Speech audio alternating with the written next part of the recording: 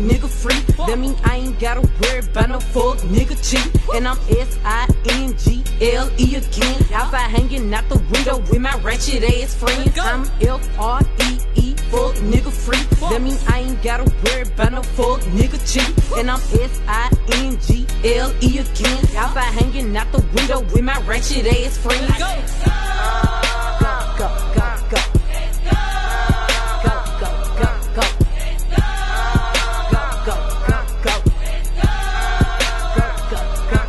Bitch, I'm G to the L to the O, big glow.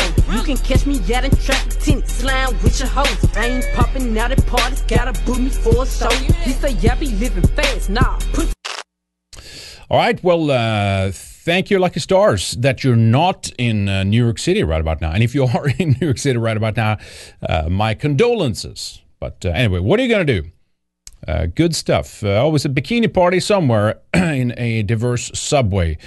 Hope you're doing well. Good to see you all.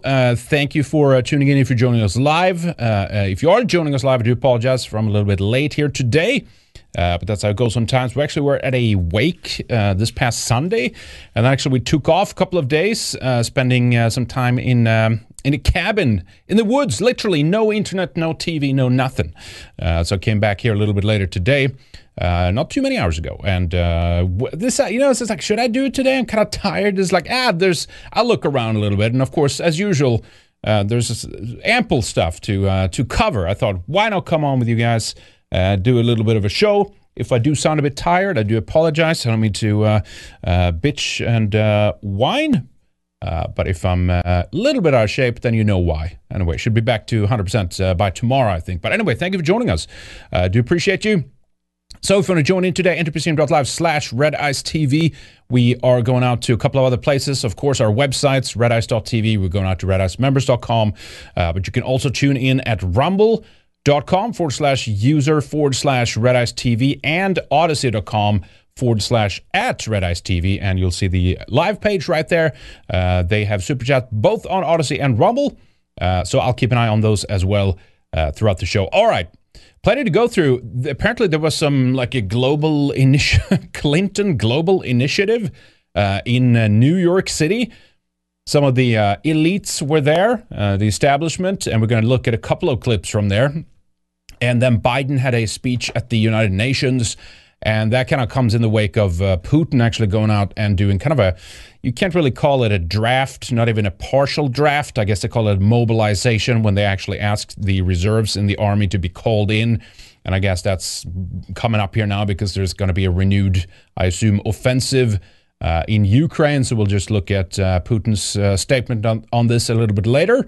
And of course, it's always, excuse me, it's always hard to look at mainstream Western coverage and think you're going to get the whole story there. But we'll look at what they're saying in a way and see how it parses and how we can slice that up a little bit for you guys there. But anyway, plenty to go into. I also wanted to show a little bit of an ad first that I missed. Is from I guess it came out a week ago, maybe even more.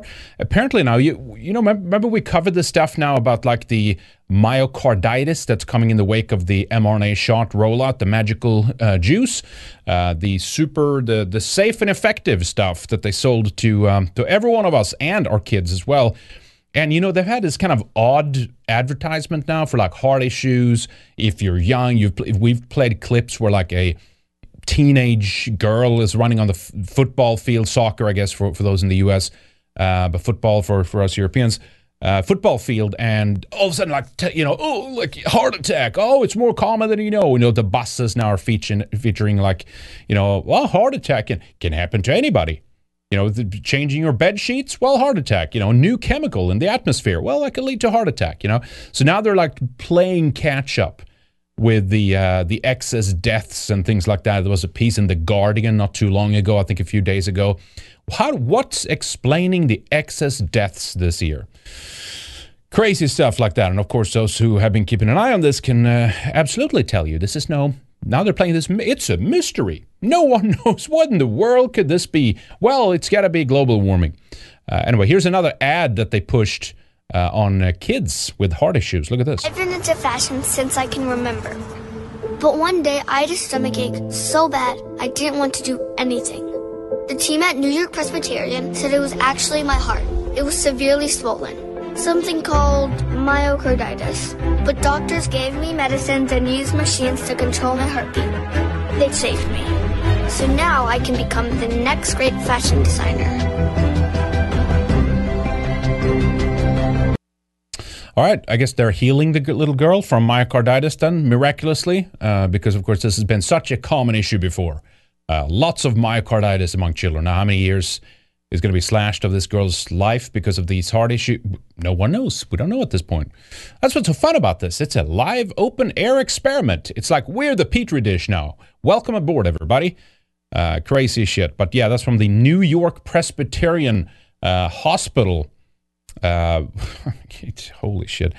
Someone's going to need to be, someone's going to go to jail here, I hope. That's the other thing. So we're also keeping a curious, and a very intense eye on what's going on with the formation of the government in Sweden, because, of course, Sweden Democrats did very well, and whether you like them or not as a nationalist, Sweden Democrats still is a sign of kind of an invigorated energy in the country overall. It's sending positive, vibes all over, even among those who knows that the Sweden Democrats aren't nearly, hard enough as they have to be, because it's extreme conditions, of course, that all the politicians have created, and the establishment, the elite, the media, etc., that's created in Sweden. But anyway, I saw this.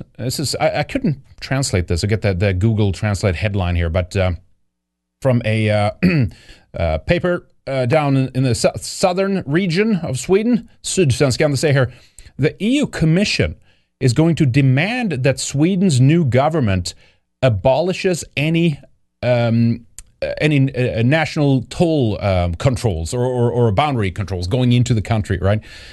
Which is like, wait a minute. I know there's been like hardly any border to speak of before. Border control is the better term, I guess. Do away with all border controls is now a demand, allegedly, by the EU Commission. And, of course, the Commission, is not even elected. It's selected. Big difference. They hold all the power, of course. They say here, in the coming shift of power in Stockholm, when they get a new interior minister, they're going to get a phone call from Brussels. The new government is then going to be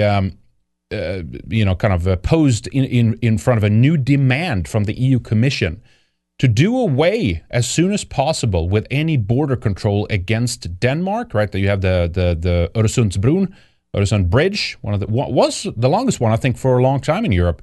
And then Russia, after they took over Crimea, they built one of the longest ones, the Kerch, what is it called again? The Kerch something bridge, I forget what it's called.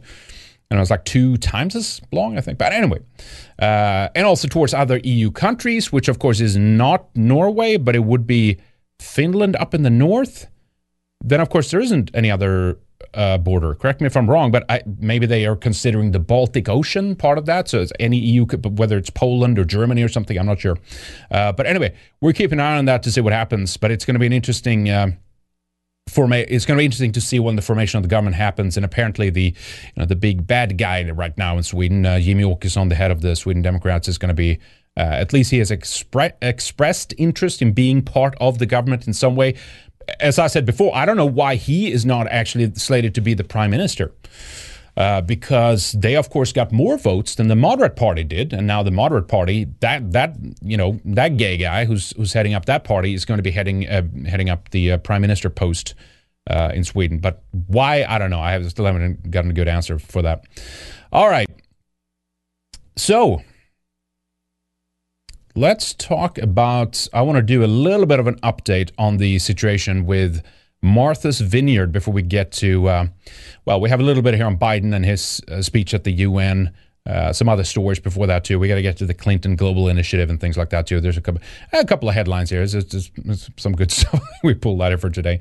The migrants flown to Martha's Vineyard have filed a federal lawsuit against Florida's Governor Ron DeSantis, alleging a premeditated, fraudulent, and illegal scheme after he chartered planes to move them. So, of course, this happens, I mean, every other day. There's like groups and NGOs that are trafficking migrants, right, to replace us in Western countries and to prioritize them as opposed to us in our interests, right? But now, of course, because he turned it into a little bit of a stunt, and I get it, I'll give him that. It's like short term, you could argue long term, you know, okay, now you're bringing people into the interior, but short term, just to bring attention on it, it's fairly well played. I do approve. I think it's good, right? And, you know, all of Martha's Vineyard came together, and it's all a bunch of, you know, liberals up there and stuff like that.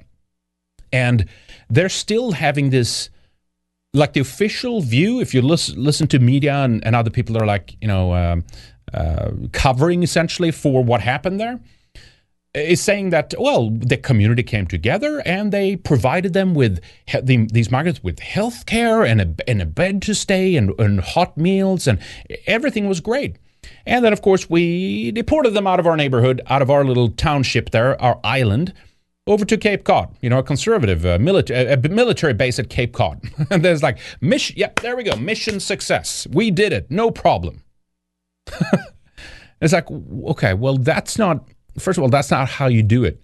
And now they think, well, see, we have no problem handling this like any border town. Anybody can do this, there's no problem. How do you think these people would feel, these insane people up there would feel if like just busload after busload after busload, or plane after plane after kept coming like over decades? They already shat their pants, but I mean, can you imagine how much they would complain and whine and bicker, and immediately you would see like something actually being done about this, in the same way that they actually managed to relocate these migrants within 24 hours, no problem. But of course, to stop that continuation of that flow, which I think they have been talking about, and Abbott in Texas, a DeSantis in Florida have raised this again of like, let's continue this pressure and see what happens. So in order to prevent that, they become litigious, of course, immediately out the gates, right? And of course, now it's a group that immediately reached out to the migrants. You can have money. How do you want some money? We'll sue DeSantis, we'll sue Florida, we'll sue everyone who was involved in this. Lawyers representing migrants dumped on Martha's Vineyard want Florida Governor Ron DeSantis criminally investigated over the stunts, is another piece they had to. Was this the clip in this one? No, I think that was the Fox News story here. But just know that that's what they're doing, and apparently there was one of the let me pause that in case, one of the sheriffs, right, in Texas. What was his name again? I forget his name is, what it was again. Texas sheriff is investigating DeSantis. Says Americans should embrace migrant surge, give them jobs. Well, why didn't they do that then in Martha's Vineyard? Hey? The Bexar County Sheriff opened an investigation into migrant flights to Martha's Vineyard, organized by DeSantis. This is what, I think they have a little segment with that sheriff in the beginning. Let's see. This Fox player. Love this. Love that player. Launching a criminal investigation into Florida Governor Ron DeSantis' migrant flight operation to Martha's Vineyard. Opening up a case with an investigation with regard to the suspected activities involving the 48 migrants from Venezuela. As we understand it, 48 migrants were lured, I will use the word lured, under false pretenses. It all comes as New York City. But you see, when Israel or equivalent groups, Hayas or something, does this to other migrants to bring them into the country, then it's fine. Then it's not a problem. It's only when it ends up not being favorable to most of those who represent the ideology of those that are doing this to us. Then that is we need to criminally prosecute these people. Remember something similar kind of happened in Italy when Salvini did not let migrants enter into a port. Then he was charged with human trafficking, and he was facing decades in prison. I think he got out of that mostly, unless that's still a legal process that's running. That's how insane this is. City Mayor Eric Adams is considering taking legal action of his own against Texas for its buses of migrants to the Big Apple. Alex Swoyer is an attorney and legal affairs reporter for the Washington Times. She joins. Oh, let's skip this one. She's annoying. But I do want to play one clip here. I think DeSantis talks about this here. But purely as a stunt, short term, why can't I have the player running or pausing it and then looking at it? But anyway, short term, I think this is all right. Just to kind of create a shit show a little bit, I think it's okay. Long term, of course, it's not a strategy, but to kind of use their weapon a little bit against them, pushing back in this way, I think that's pretty good, to be honest. Let's go forward to what he said here. They all signed consent forms to go. Okay, yeah, he's commenting on what they are, basically how the process went down in terms of approaching them, I guess. And then the vendor. There we go. More into that. Take a listen. They all signed consent forms to go, and then the vendor that is doing this for Florida provided them with a packet that had a map of Martha's Vineyard. It had the numbers for different services on Martha's Vineyard, and then it had numbers for the overall agencies in Massachusetts that handle things involving immigration and refugees. So it was clearly voluntary, and all the other nonsense you're hearing is just not true. I agree. All right, that's the comment we need from there. Of course that's true. And then, of course, people did, immediately they did an Airbnb search in the area. They looked at housing overall. Are there houses available for purchase, rentals, etc.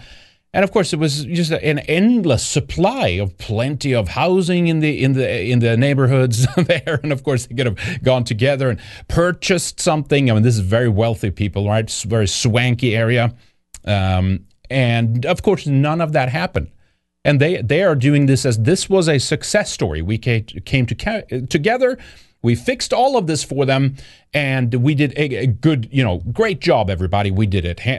Dust off your hands, and now we can go back to business as usual. See, no problem. We can do exactly what a border town does. And as I said again, I'll repeat that. Imagine day after day after day after month after year after decades of just like endless migrant flows like some of these southern border towns actually get to experience. What do you think would happen? I'm not saying they would stop immigration over. I don't think they would, to be honest. But it's this like, if they cannot funnel these people into conservative areas or to blend out the votes in whatever area that they need to at the time short term, to be able to gain the political control and leverage that they need to have in order to continue to replace us in these areas, they would shit their pants, and it would be a shit show. And you'd never hear the end of it. Now it's like, no problem. So overall, I think I give DeSantis, I'll get a B plus for that. It was all right. Long term, of course, that's definitely not the way to go. But what are you going to do? So speaking of the accusations here that's flying, right? DeSantis is a racist.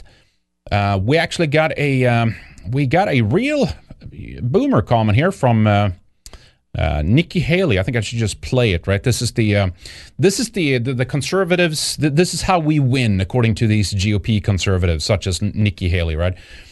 Use the weaponization of things such as racist, and then twist it and turn it against, the liberals. Listen to, and I could recognize there's kind of a little bit of that happening with the DeSantis, stunt as well. They're the real racists. I don't care about that, obviously, but it's good to get that visual confirmation that these people would never tolerate what they are asking everyone else to tolerate.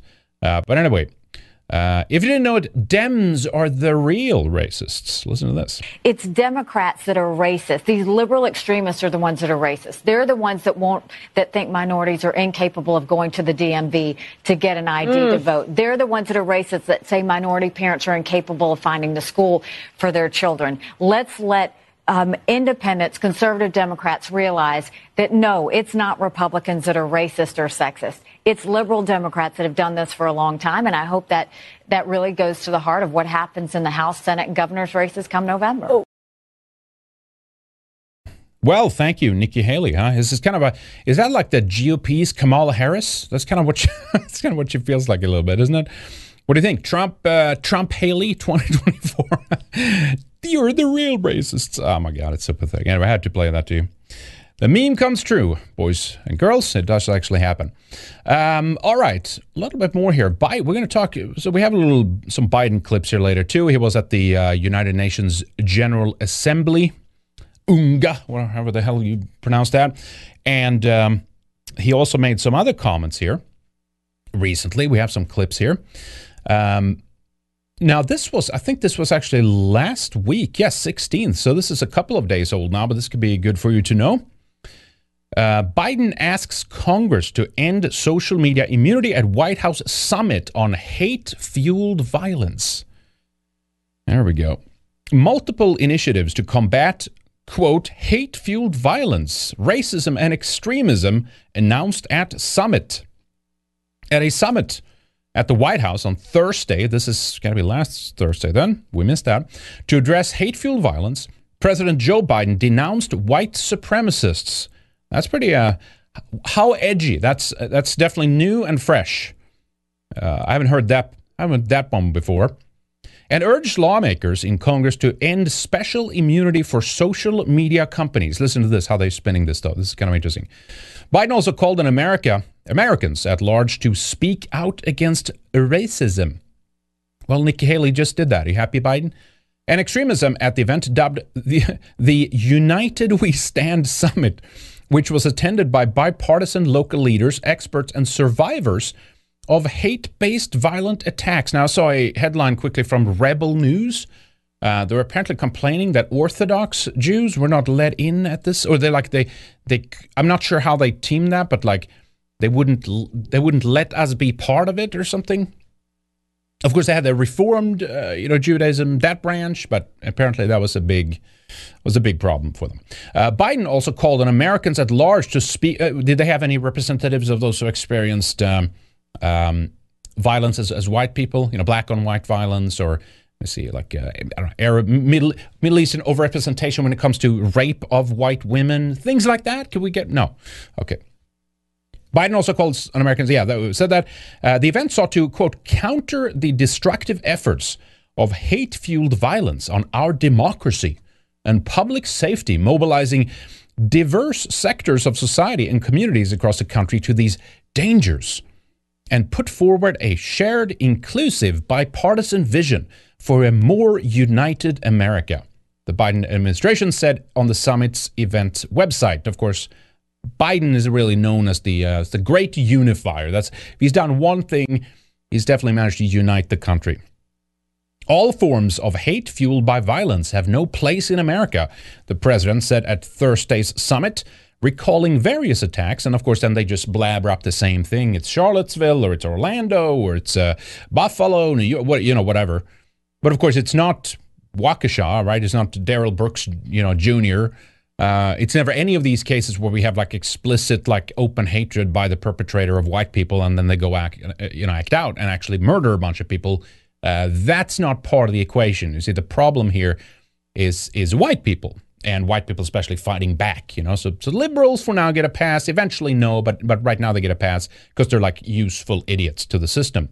So the way you do this is you call them all white supremacists and racist, and then you basically say you should have no rights to speak anywhere, and everything you say will turn into violence eventually. So let's just shut you up, essentially. And that's, of course, what the kicker here is to ask social media companies not only to do more, but that they should be held legally responsible if something happens. Now, of course, they try to pin this on something like Gab. They had what was it named? The Bowers guy, right? He shot up a synagogue. Was that Pittsburgh? What was that again?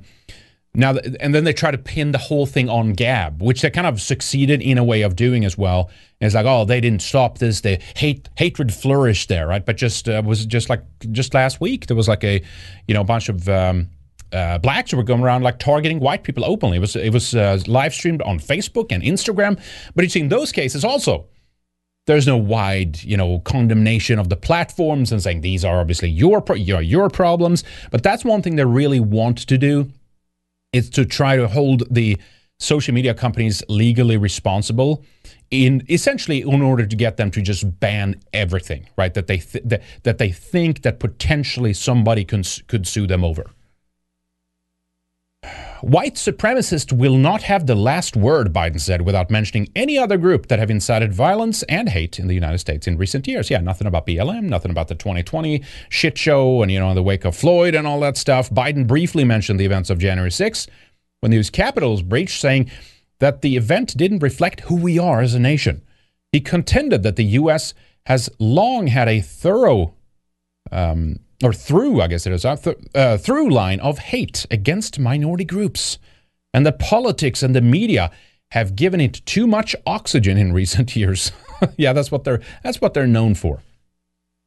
The Democrat said he wants Congress to hold social media companies accountable for spreading hate. That's gold, isn't it gold? The remark received a standing ovation from attendees. I'm calling on Congress to get rid of special immunity for social media companies and impose much stronger transparency requirements on all of them, Biden said, alluding to Section 230. Publishers can be held liable for any content they post, while social media platforms are protected by Section 230 of the Communications Decency Act, a federal law, blah, blah, blah. We know what that's about. We talked about that many times. The Biden administration has repeatedly called for revoking Section 230 and has also supported ramping up antitrust and transparency enforcements on technology companies, some of which currently allows users to post anonymously. So that's a big problem. Basically doing away with the anonymity online, and then basically censor everybody that they disagree with and anything that they don't like. Essentially, that's it. So that's unifying the country, right? Anyway, I don't think I have to read more of that. You get the idea of what they're pushing here. Let me see here. Garland, though, actually, that could be important to read here, too. The Biden admin on Thursday announced what appears to be a plethora of initiatives from the public and private sectors to address hate-motivated violence. This includes a $1 billion investment to be pushed by a group of philanthropists called New Pluralists. Oh, that sounds great. That's totally not Orwellian or anything like that. To have funders support a 10-year effort to build a culture of respect, belonging, and collaboration in communities and organizations across America. You know what that means? It basically means push out white people standing up for their own interests in any capacity, wherever they may be. And, here's more, quote, stand behind the essential work of courageous uniters, healers, and brigaders. Attorney General Merrick Garland announced at the summit that all 94 U.S. attorneys' offices would work on a, quote, united against hate initiative over 2023. Earlier this year, U.S. Attorney Office for Massachusetts, New Jersey, and Eastern District of Washington completed United Against Hate pilot programs, he said. I've actually not heard of that. I'm sure this is going to be no matter what it is, I'm sure it's going to be very beneficial to their political ideology. And today I'm pleased to announce that this initiative will expand to 16 more U.S. attorneys' offices and will launch in all 94 U.S. attorneys' offices within the next year. All right, bad stuff, so that's something to look out for. Then they go after the tech companies, of course, violent extremism online. We got to censor everybody on YouTube, Twitch, Meta, Facebook, all that stuff that we don't agree with, essentially. Okay, good stuff. Just as usual, then, in other words. No difference here. And this happens too. Now, here's another one from today. Global Fund's 7th Replenishment Conference. Biden was there speaking today and appears lost on stage after he given the remarks there.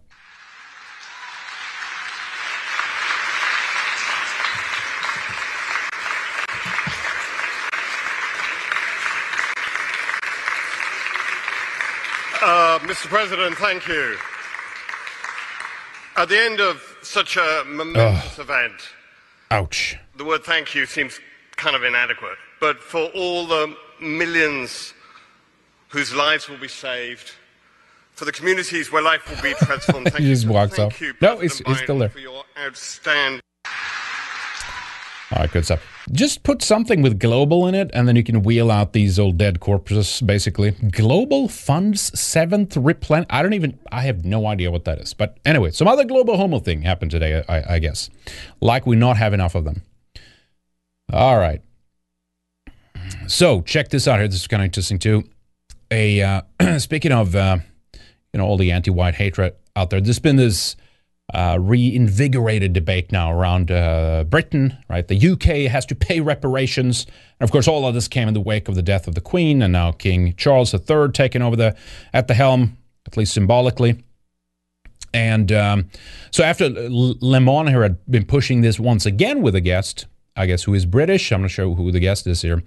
Kind of a little bit of a surprising answer came up, which obviously I think wasn't really intended, as he immediately pivots to another subject. Check this out here. I mean, you, of course, could say a lot more than what this guest is saying, but even that small reflection of what she'll mention here, take note of that, was enough to like, all right, interesting. Let's call off that interview. Check this out.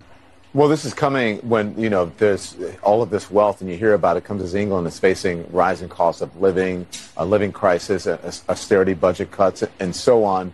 And then you have those who are asking for reparations for colonialism, and they're wondering, you know, $100 billion, $24 billion here and there, $500 million there. Some people want to be paid back, and members of the public are wondering, why are we suffering when you are, you know, you have all of this vast wealth? Those are legitimate concerns. Well, I think you're right about reparations in terms of if people want it, though, what they need to do is you always need to go back to the beginning of a supply chain. Where was the beginning of the supply chain? That was in Africa. And when across the entire world, when slavery was taking place, which was the first nation in the world that abolished slavery? The first nation in the world to abolish it. It was started by William Wilberforce, was the British. In Great Britain, they abolished slavery. 2,000 naval men died on the high seas trying to stop slavery. Why? Because the African kings were rounding up their own people. They had them on cages waiting in the beaches. No one was running into Africa to get them. And I think you're totally right. If reparations need to be paid, we need to go right back to the beginning of that supply chain and say who was rounding up their own people and having them handcuffed in cages. Absolutely. That's where they should start. And maybe, I don't know, the descendants of those families where they died in the high seas trying to stop the slavery, that those families should receive something too, I think, at the same time. It's an interesting discussion, Hillary. Thank you very much. I appreciate it. We'll continue to discuss in the future. Yeah, that's right. Continue, and then of course on to the next topic. So remember the impact of the supply chain crisis on the economy during. Yeah, you had what was a shortage of dildos, Don? What happened? Tell us, enlighten us. What happened during the supply chain issue? Okay, so not a bad answer. I think that's a good place to begin, because of course there's people like us have said this for a long time. It's like, well, you didn't actually have slavery if it wasn't for the participation of, I think it's a pretty kind of a logical chain here. You had Arabs partially being part of like going into the interior of capturing other slaves, but not as far. Ultimately, it was like other African tribes, right, that got really wealthy from selling their own. And in some regards, they sold them to Arabs, but in many other regards, they sold them to Jews, right? Those who were controlling the slave trade at the time. You know, because there's headlines like this. I think we've shown some of this before, right? It's just one. There's many of these. Maybe that's why the comment she made is kind of like, is it an anti-Semitic dog whistle? Is that what we're saying? Who was part of the supply chain here? How did that happen? How did it begin, right? And I've always said that too, like, what you have to look at who sold them, right? That's who made money on it. Those who sold them made money on it. Those who bought them paid years worth of salary at those numbers at that level to get. That's why it wasn't free labor. They bought these people to get them to work, but they bought that the cost was the equivalent of years and years worth of salaries, right? And look at it now, of course, totally worth it. Those 2,000 sailors losing their lives, and because totally it's not that slavery is ever brought up against us as a weapon or anything like that, right? But here's one, right? Aaron Lopez, the merchant prince of Newport. Here's just one, for example, right? And we've shown some of the other the schematics of those who own the slave ships and stuff. There's been plenty of books trying to debunk this because it was like surfaced by people like Nation of Islam. What's his name again? Farrakhan, right? He wrote some books on this of how Jews were complicit in the slave trade and they made the most money on it. They owned the ships and things like that, right? Aaron Lopez flees the Spanish Inquisition and arrives in Newport in 1752, a religious refugee. he quickly becomes a successful entrepreneur and a pillar of the Jewish community. At the same time, he's actively funding slaving voyages. So that's not unheard of. But again, we've had other situations where African chiefs now goes out and apologizes for the slave trade. We cannot continue to blame the white men, as Africans, particularly the traditional rulers, are not blameless. Yeah, how about that? And we showed the other screenshot the other day. Do you guys see this one? Text is a bit small here. This woman right here is the first Nigerian woman to buy a car. Her name is Elfonia Tribunu. She was a very rich slave trader in Convincence, I think it is, with the Portuguese. She exported her own people in ships to work in sugarcane farms in faraway Brazil, Caribbean, and the gold mines of the United States. Yet the queen is to blame Abi. The slavery we even cry about, was it not our own ancestors, kings and village chiefs, that captured their own people for the whites to export? And of course, then it wasn't also that. It was it was Arabs and Jews that exported them and handled the actual infrastructure of this to a large extent. In exchange for what? Mirror, porcelain, spirits, Dane, guns, etc. How can a same human prefer worthless items to his own brothers and sisters, his own kinsmen? These are the kinds of ancestors we pour libation to. Yet we blame the Europeans only when our ancestors were actively complicit. That's from a northern newspaper, the source is called. I think that is it? I think it's a Nigerian source. So anyway, you've seen that before. So that's not good enough. This is basically what they want. They want white people not only to bow down and feel guilt and feel sorry. They want them to fork out tons and tons of money in the wake of that. Only then will it be good enough, right? We need to put white people in yoke and chain. That's what it says here from the is it the Gleaner? Is that what it is? The Cleaner? Anyway, from one of the islands, I guess, in the Caribbean. Source there. And of course, the slave trade, right? We had tons of Europeans being slaves as well. White European slavery, slaves of Islam, right? Christian slaves, Muslim masters. We've shown some of these headlines before, or book covers rather. They were white and they were slaves, right? But they try to ignore this conveniently. When Europeans were slaves, research suggests white slavery was much more common than previously believed. White gold, 1.25 million European slaves erased from memory. So I'm glad she brought that up. It's at least, it's a beginning. And of course, again, what happens on CNN, as soon as there's something, it's a pivot and it's all hell breaks loose. And speaking of white guilt and stuff, check this out. I'm not going to be too long-winded about this, but Sean King, apparently, even his Talcum X, even his tweets are now currently protected. Because he got some pushback. A little shit came flinging his way. This is kind of perfect, though, right? Because, like, you can kind of have this discourse, well, see, Sean King is a grifter. He's actually white. And so it's just another white guy profiting from this. And instead of it going to, actual black people, it's another white guy getting millions. Now, look, I don't like the guy. I'm not saying that, obviously. But I can see it kind of serves its purpose a little bit as well. That is like, as soon as there are groups out there, and the same happened with the BLM, to be honest. Right, you see how much money there was, like several houses and stuff. There was another news piece just a few weeks ago of like all the money that was just swindled and pissed away after the George Floyd riots and stuff like that. But anyway, sticking to Sean King. So it happens all the time. That's what I'm saying, right?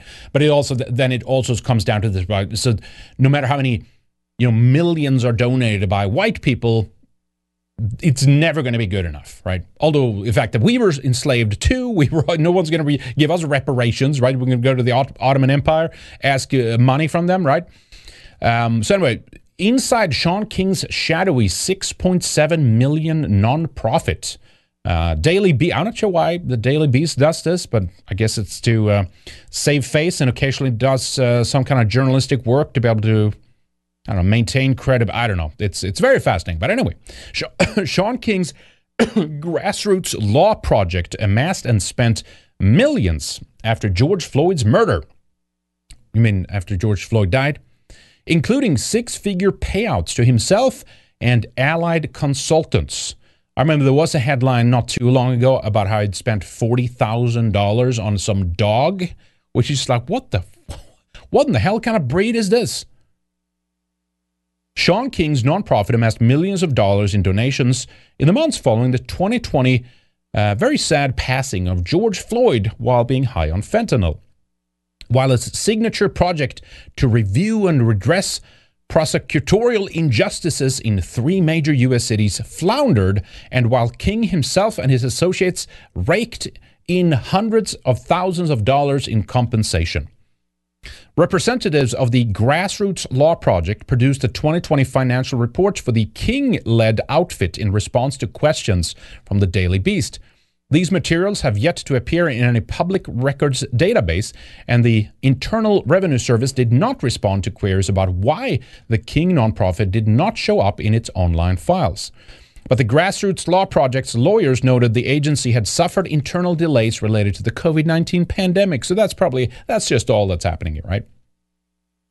The tax documents reveal that during the first year of its existence, a period that coincided with the largest racial justice protest in the nation's history, the organization collected more than $6.67 million. Further, the Federal Election Commission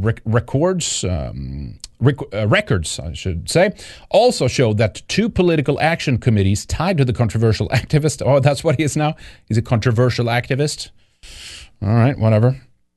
Have poured close to $500,000 into the organization. The single largest expenditure by Grassroots Law Project made in its first year was $2,654,434, which the disclosures only states went, quote, to bridge the gap between grassroots organizing and legal expertise to reform the American justice system. The organization's representatives acknowledged to the Daily Beast that this referred, at least in part, to the group's flagship program following its launch, Truth, Justice, and Reconciliation Commission, ostensibly modeled on those can't read today, folks. That's how it goes sometimes. Those instituted after the fall of apartheid in South Africa that the Grassroots Law Project would go on to help set up in the district attorney's offices of San Francisco, Philadelphia, and Boston. These restorative boards received considerable publicity and fanfare along with their own website, fundraising page, and multiple social media accounts when the Grassroots Law Project and the local prosecutor announced them in early July 2020. Anyway, it goes on to say, this system is not broken. It's functioning exactly the way those designed and built it intended it to function. It was not built to give marginalized communities justice, King said in a joint press release with the Philadelphia District Attorney Larry Krasner. Are these like all, Soros DAs or something like that?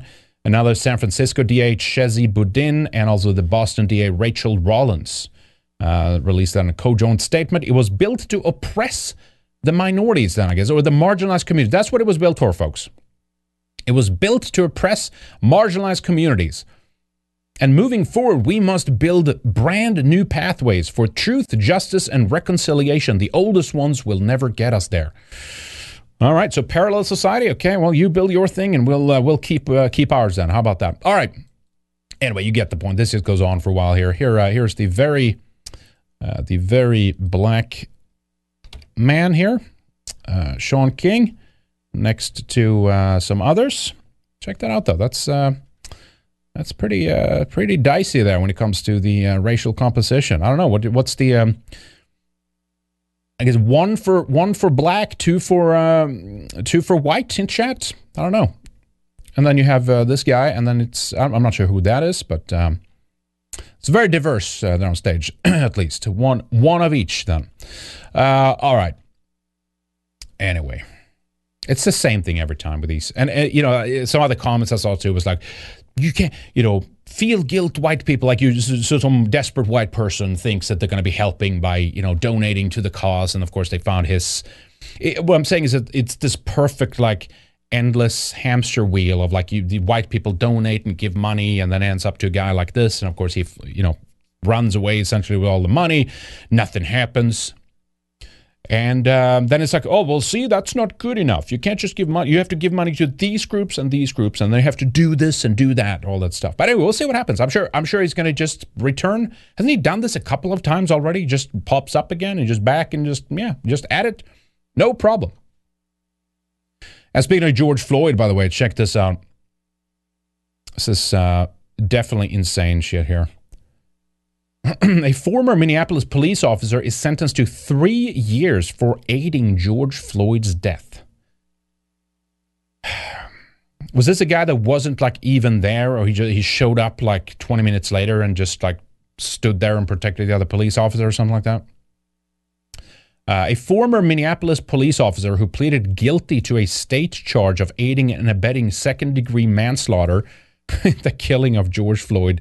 Just everything is just upside down. It's just killing of George Floyd was sentenced Wednesday to 3 years. Thomas Lane is already serving a 2.5-year federal sentence for violating Floyd's civil rights. When it comes to the state's case, prosecutor and Lane's attorney had agreed to a recommended sentence of 3 years, which is below the sentencing guidelines, and prosecutors agreed to allow him to serve that penalty at the same time as his federal sentence and in a federal prison. Total shit show. Judge Peter Cahill accepted the plea agreement, saying he would sentence Lane below. Shouldn't his name be capitalized? Anyway, it doesn't matter. Below the guidelines because he accepted responsibility. Usually they do that. They get like, oh, see, they admitted that they killed him. And so that, then they get a guilty verdict, and then they can kind of run that as a narrative, essentially. Like, well, they agree, they agree, they admitted that they killed him. Which, we've been over now. Obviously didn't happen, right? He swallowed his whole bag of, whatever it was. Coke or fentanyl, or what was it? Something like that. I forget what it was. Maybe a little bit of everything. And he died of an overdose on the ground. I remember he asked to be laid down, but anyway, that doesn't stop going after these guys. All right. It's just such a shit show with everything. It's incredible. All right, let me do a couple of these too. This is a little bit kind of not part of the, they have to do archive on this. Okay, let's see if we can find this here. Everything is upside down, right? It's this constant thing with like Trump is a Nazi, and it creates this like kind of like cartoonish version of like not only the media, but then like also the opposition, right? We have like liberal leftists in the media actually think Trump is some like neo-Nazi revival or something like that. And then the opposition, of course, have to do everything they can to kind of counter-signal that, which create this just comical clown show in a way, which is, I guess, why Nikki Haley is like, Democrats are the real racists. But The Atlantic had a piece here. Trump endorsed QAnon because he's stuck. He's grasping at straws, not solidifying his political base. And it's like, okay, well, like, all right, whatever, But this narrative like just does not cease, doesn't end. And it's almost in a way, too, that the fanaticism and the kind of weird, like, kind of cultish shit that you see around Trump is partially enabled because people like this continue to write pieces like this, and they continue to put that pressure on. In a weird way, if they kind of just would have backed off, I think some of the thing that a lot of the, MAGA boomers are attracted to would kind of maybe lose its, I'm not sure, it could be wrong, right? But it could lose its kind of luster a little bit. So it's veneer, you know what I'm saying? Its attraction. I don't know, maybe it wouldn't. I don't know at this point, right? But so they were referencing a Guardian piece. This author basically, Trump is over, that's it. He's nothing, he's going to be defeated. He has nothing left. And so now he has to turn to QAnon and kind of dog whistle them. And it will say, check out this line here, this paragraph here. Nevertheless, early last week on his social media platform, Truth Social, Trump posted a picture of himself with a QAnon lapel pin and the slogan, "The storm is coming," words that describe the destruction of his enemies and perhaps even the live televising of their execution. It's like, okay, I don't know, maybe that's what it is, but all right, whatever. That's what's so funny about the Q thing, that they can just like someone writes a Facebook post and then the media can run with it and say that's what Q believes, kind of thing. And it's like, all right, whatever.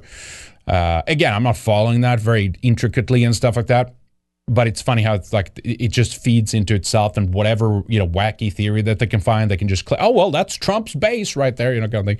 It's funny. This past weekend at a rally in Ohio, Trump played music that mirrored. This is an interesting line here, that mirrored a QAnon anthem, apparently promoting the crowd to respond with a Nazi-like salute. It's like, all right, let's look. Can we look closer at this for a moment? So here's the Guardian piece that they link up right above here, right? The QAnon anthem. And then it was like, and then you go to the Guardian piece. Let me see if can I get the whole one here? Yes. Okay, good. And they were also right about Trump embraces QAnon at a rally by playing music similar to its anthem. And I was like, wait a minute, didn't they get... There was that where we go one, we go all. I forget what who made Richard or Robert something. I forget what the author was, or the composer, I guess, was. But he did actually add that into like an ad that came out like in just a day or two after the Mar-a-Lago raid happened.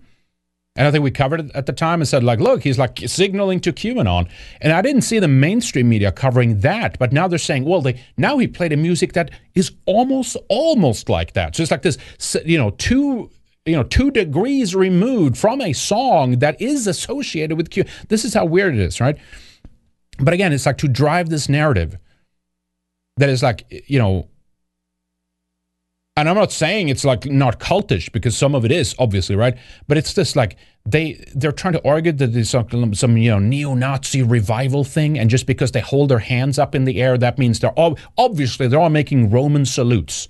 Let's check out the video here, right? Trump supporters give a one-fingered salute with index finger at Ohio rally, and that again, in turn, then over on the Atlantic, turns into a sentence where they say that the crowd respond with a Nazi-like salute. This is just such a shit show. Let me see here. Let's play this video here. Check this out. There is no mountain we cannot climb. There is no summit we cannot reach. There is no challenge we cannot meet. There is no victory we cannot have. We will not bend. We will not break. We will not yield. We will never give in. We will never give up. We will never, ever, ever, ever back down. As long as we are confident and united, the tyrants we are fighting... Here it comes. Now they're panning over to the crowd here. ...small chance of victory. Because we are Americans, and Americans kneel to God and to God alone.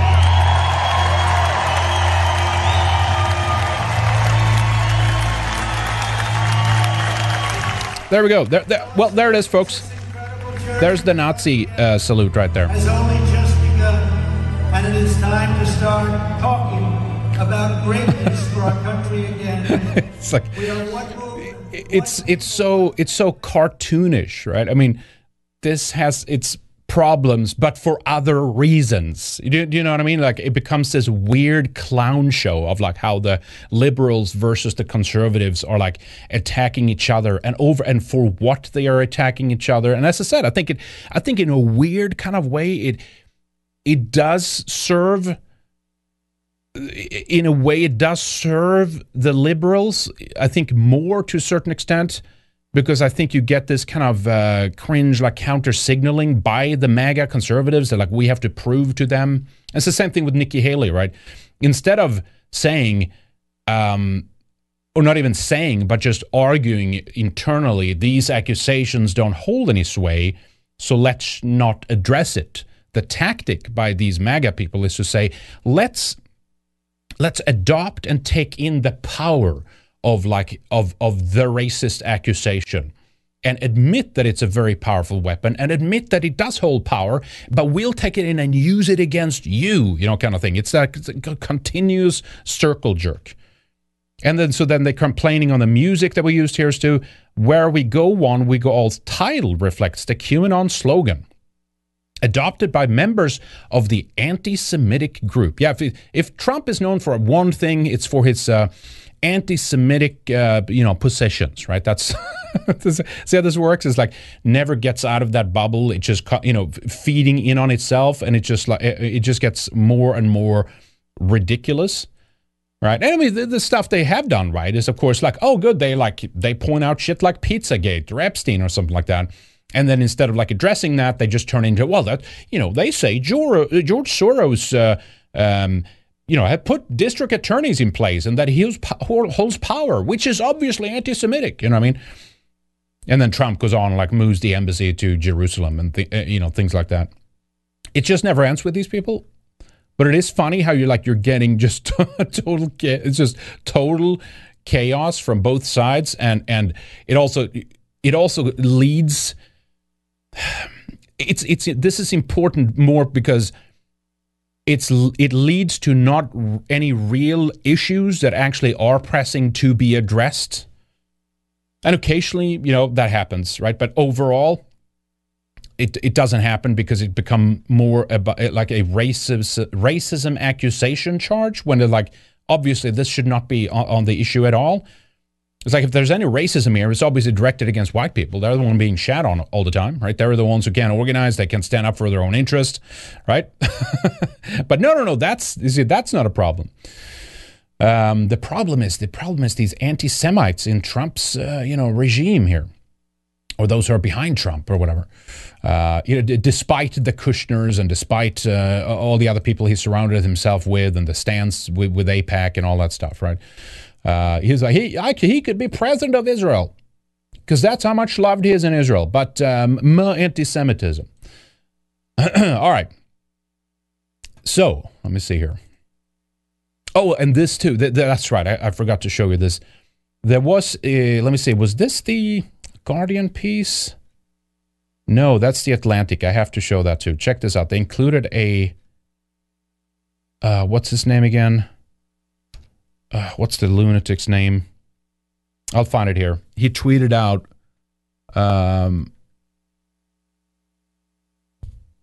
what's his name again? The crazy guy.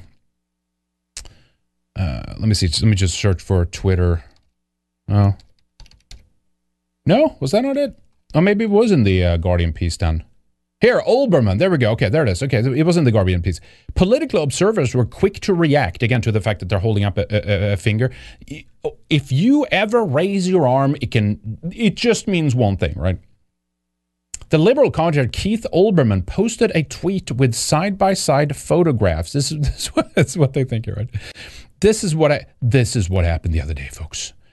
It was the MAGA QAnon rally of like pins with Israeli flags and American flags. This is really what it was. It's like this total clown show.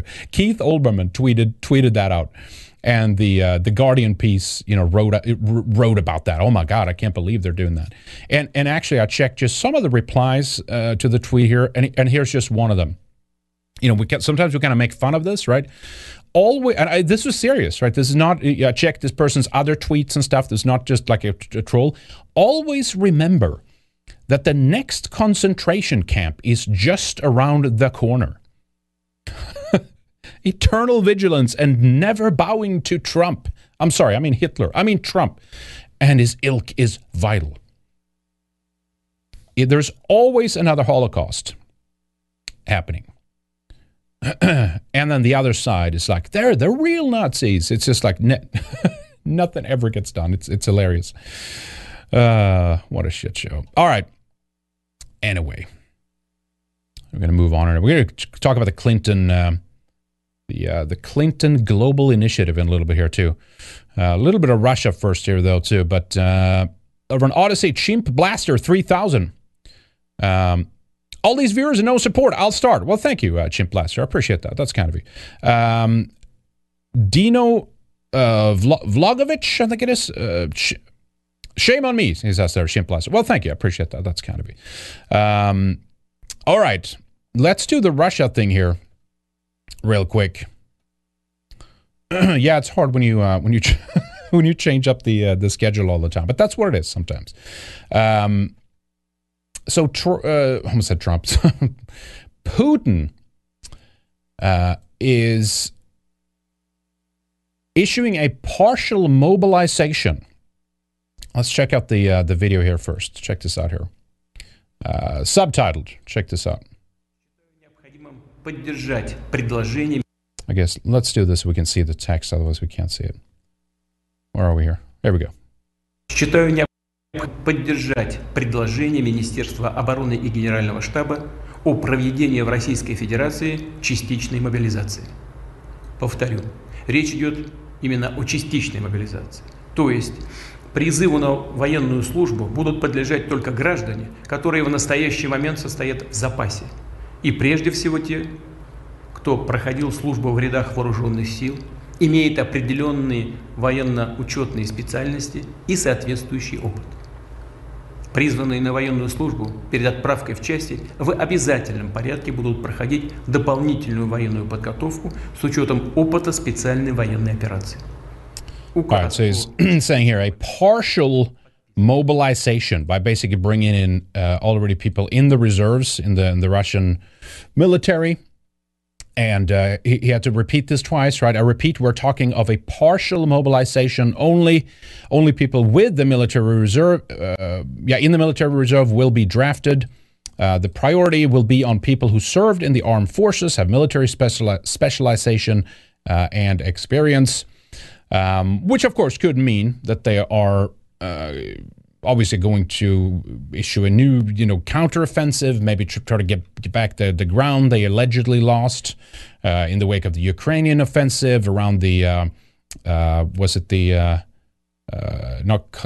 Kharkov, was it? Yeah, I think it was that, right? They gained like a pretty big area, allegedly, again. I mean, can't even know at this point, but like a big corridor, taking a big bite of that, and they pulled back, and they said, this is just to, regroup essentially our military and stuff like that. But it shows that they're in the game here, right? And they're not going to back down. Putin announces partial mobilization and threatens nuclear retaliation in escalation of Ukraine war. Russian president threatens the West with nuclear retaliation, saying, "We will use all the means at our disposal." I guess that's an interpretation then of them. I think that's the same clip right there. And then they pulled out some other articles too. I'd rather leave than fight. Russians react to Putin's draft. President's decision to mobilize citizens to bolster Ukraine invasion stirs feelings of fear and patriotism. And then they take up one example here of some guy, Alexander, 33, who found out about Vladimir Putin's decision. Apparently they stopped travel, I guess, obviously, of men in that age range. But again, this could also be the West exaggerating more if it's only people that are part of the military or have done, training with them or part of the reserves or something. It would technically just apply to them, unless they're stopping it now for everybody because they know that eventually we'll also just bring in everybody and we won't just stick to military reserves and people like that. That, of course, that's very, very possible. But this kind of caused the whole speech that Biden did at the UN.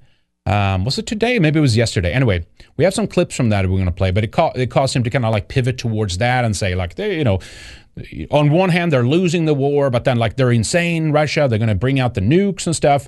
And again, when it comes to the West reporting on this, you can't trust much of it. On the other hand, of course, it's clear also that they have their Russia has their interest there. They're not just gonna let this go. So before we, I guess we can show. Let me show this here. I'm gonna show another funny clip coming out of the Russia here too. But this one from the New York Times. Putin mobilizes more troops and rails against the West. In a rare address to Russia, the Russian president made a veiled threat using nuclear weapons. Again, I mean, he didn't say that, but that's the interpretation by the West, right? Speaking at the United Nations, President Biden said the war was about extinguishing Ukraine's right to exist. And apparently there was about 1,000 people arrested. Let me see if they have this in the timeline here. I had to archive this to get to it because everything on New York Times page is behind a paywall now.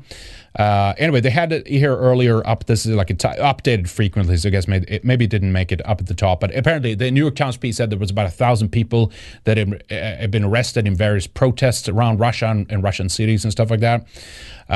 So I guess there's some pushback against this mobilization, partial mobilization. Again, it's not a draft, but it's getting there, I guess. It's heading in that direction. Will that happen? I'm not sure, right? But there was another, before we look at Biden's speech that he did, there was another funny Twitch streamer that, and of course, Europe, the EU in particular, not Europeans haven't made this decision. It's the leadership, right, of like ending the relationship, the energy relationship, essentially, that Europe has had with Russia. And again, developing the dependency on Russia as well, which you think is like, maybe then your actions is not the best to take, and making these decisions of like, pouring money and weapons into Ukraine when they're at war with Russia, when you're dependent on their gas to heat your homes, right? And Germany, of course, is one of the worst positions when it comes to this. And that's almost like why I was like, is this intentional? Or what's happening here? Are they really this stupid? Or do they think that nothing's going to... Look, I don't know. But apparently, make a long story short here, was some Russian that had a Twitch stream where he's showing the current prices of gas in euros, I believe, and he's showing them in rubles, or is it? No, this is euro. Okay, euros per month. And so he's like, I guess, 24/7 streaming this on Twitch. And of course, Twitch ends up, I don't think they banned him, but they suspended the ability for this stream to be viewable in Europe. Here's a short clip of what you could see on, and I forgot to mention, by the way, he has the stove on all the time, right? A gas stove top on during the whole stream. Here's a little clip from it. Здесь роса покрыта пеплом угольным. Нет утренних туманов, здесь только смрадный дым. Здесь очень трудно жить, здесь трудно сделать вздох. И не поет здесь соловей, он задохнувшись сдох. Сектор газа, шины ТЭЦ, Вагрес, СК. Сектор газа, здесь не дожить до 40. Сектор газа, скорее день противогаз. Сектор газа, спасайтесь по лесам от нас. All right, there you go. So that was it, right?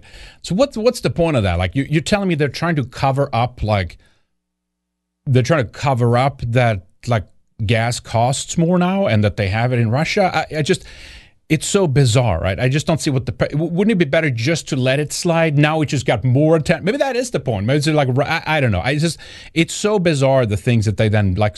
So again, I don't think the channel was banned. Maybe that happened in hindsight, but up until the latest thing I saw about it was that it was like they suspended it from being viewable in Europe, or it was something to that effect, right? It was like, okay, well, he's just showing the reality of the situation, like a bad decision making by our misleaders, right?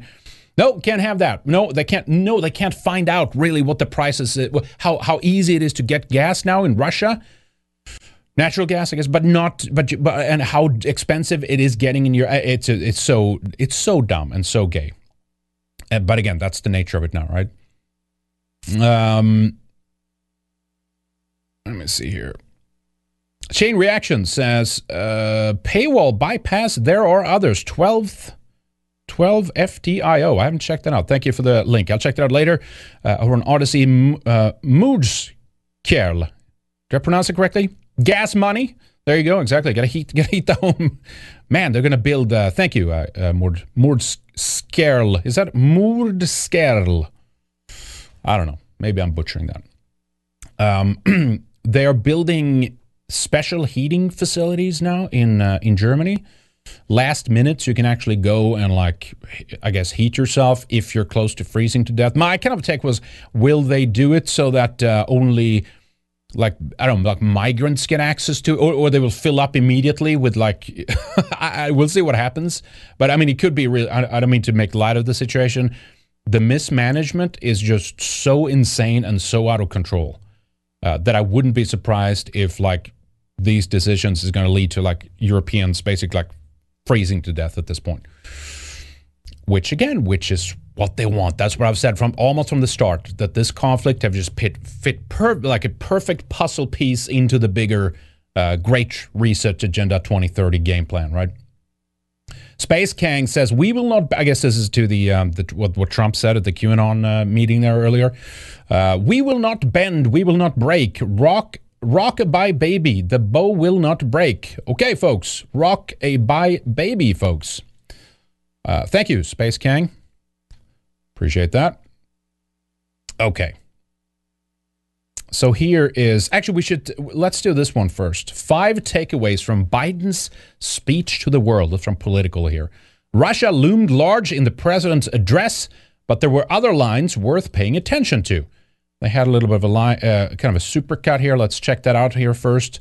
Biden targets Russia in United Nations General Assembly speech, cut down to about 180 seconds. Let's check it out. Let us speak plainly. A permanent member of the United Nations Security Council invaded its neighbor, attempted to erase a sovereign state from the map. Russia has shamelessly violated the core tenets of the United Nations Charter. No more important than the clear prohibition against countries taking the territory of their neighbor by force. This world should see these. Yeah, because he's definitely not speaking on behalf of a country that have ever done something like that. Outrageous acts for what they are. Putin claims he had to act because Russia was threatened. But no one threatened Russia. And no one other than Russia sought conflict. This war is about extinguishing Ukraine's right to exist as a state. Plain and simple. It's funny how they just can go up there and like lie their pants off. If this guy is even aware at this point, I guess he's not, considering the stage, the handling that he had on stage earlier. But then there's like blatant, like, but wait a minute. And it's not this like, well, U.S. has invaded countries too, you know, kind of thing. But it's like, that they don't think that anybody will notice. And it's like, you know, it's like, I'm not, you know, for what Russia has done, but then like you've already had such much meddling in a country like Ukraine, right? By like CIA, the gay ops, the Orange Revolution, you have I mean, it's just endless stuff of shit that's happened in Ukraine where you can argue like already like their existing sovereignty at that point had already been violated.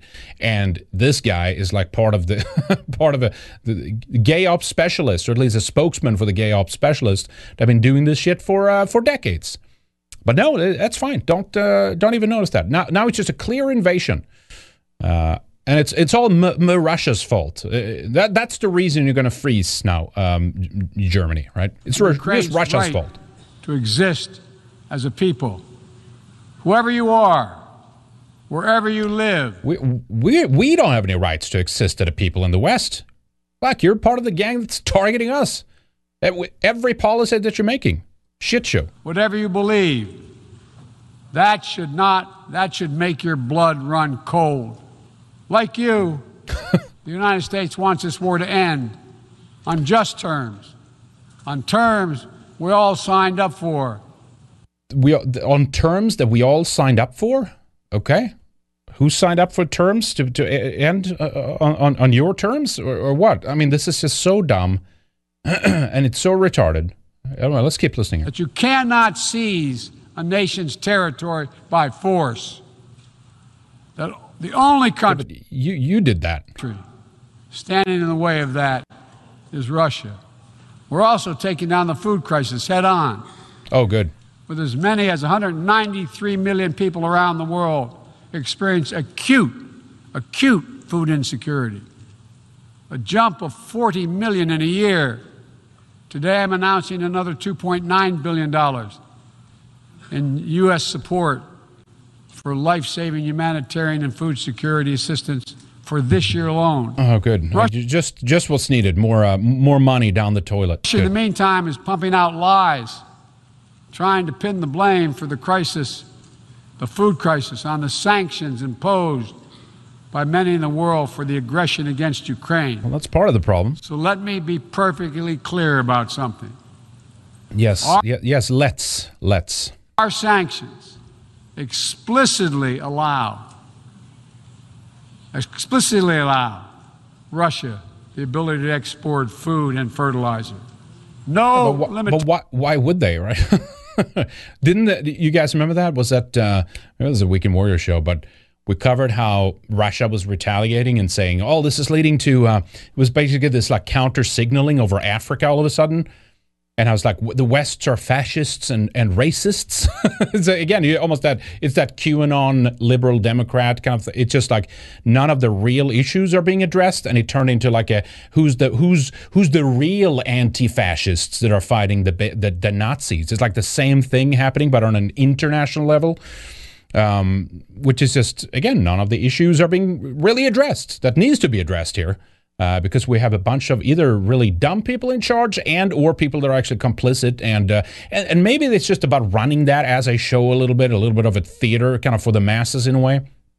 But then there's real people, of course, behind the scenes that knows what the agenda is, and they also happen to know that all the consequences, whether it's the coronavirus, the lockdowns, or whether it's so-called climate change, policies, or to prevent climate change, and we'll talk more about that in a moment because of this Clinton Global Initiative. They talked all about that there. That's basically what it was about. It was like, give us more money. We're going to green everything, and we're going to prevent everyone from dying.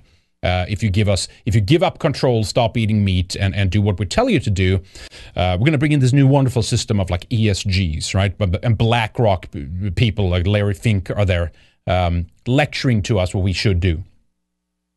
Those people know what the plan is, and every one of those issues that have happened over the last 5 years.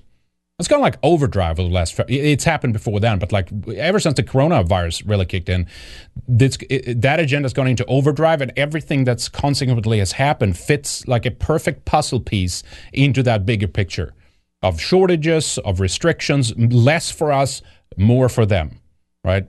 No fertilizer, supply chain shortages, right? It's just like bringing us to a standstill. They're like deconstructing civilization, bringing us down to like just bare bones minimum. And at some point, we might not even have that if it goes,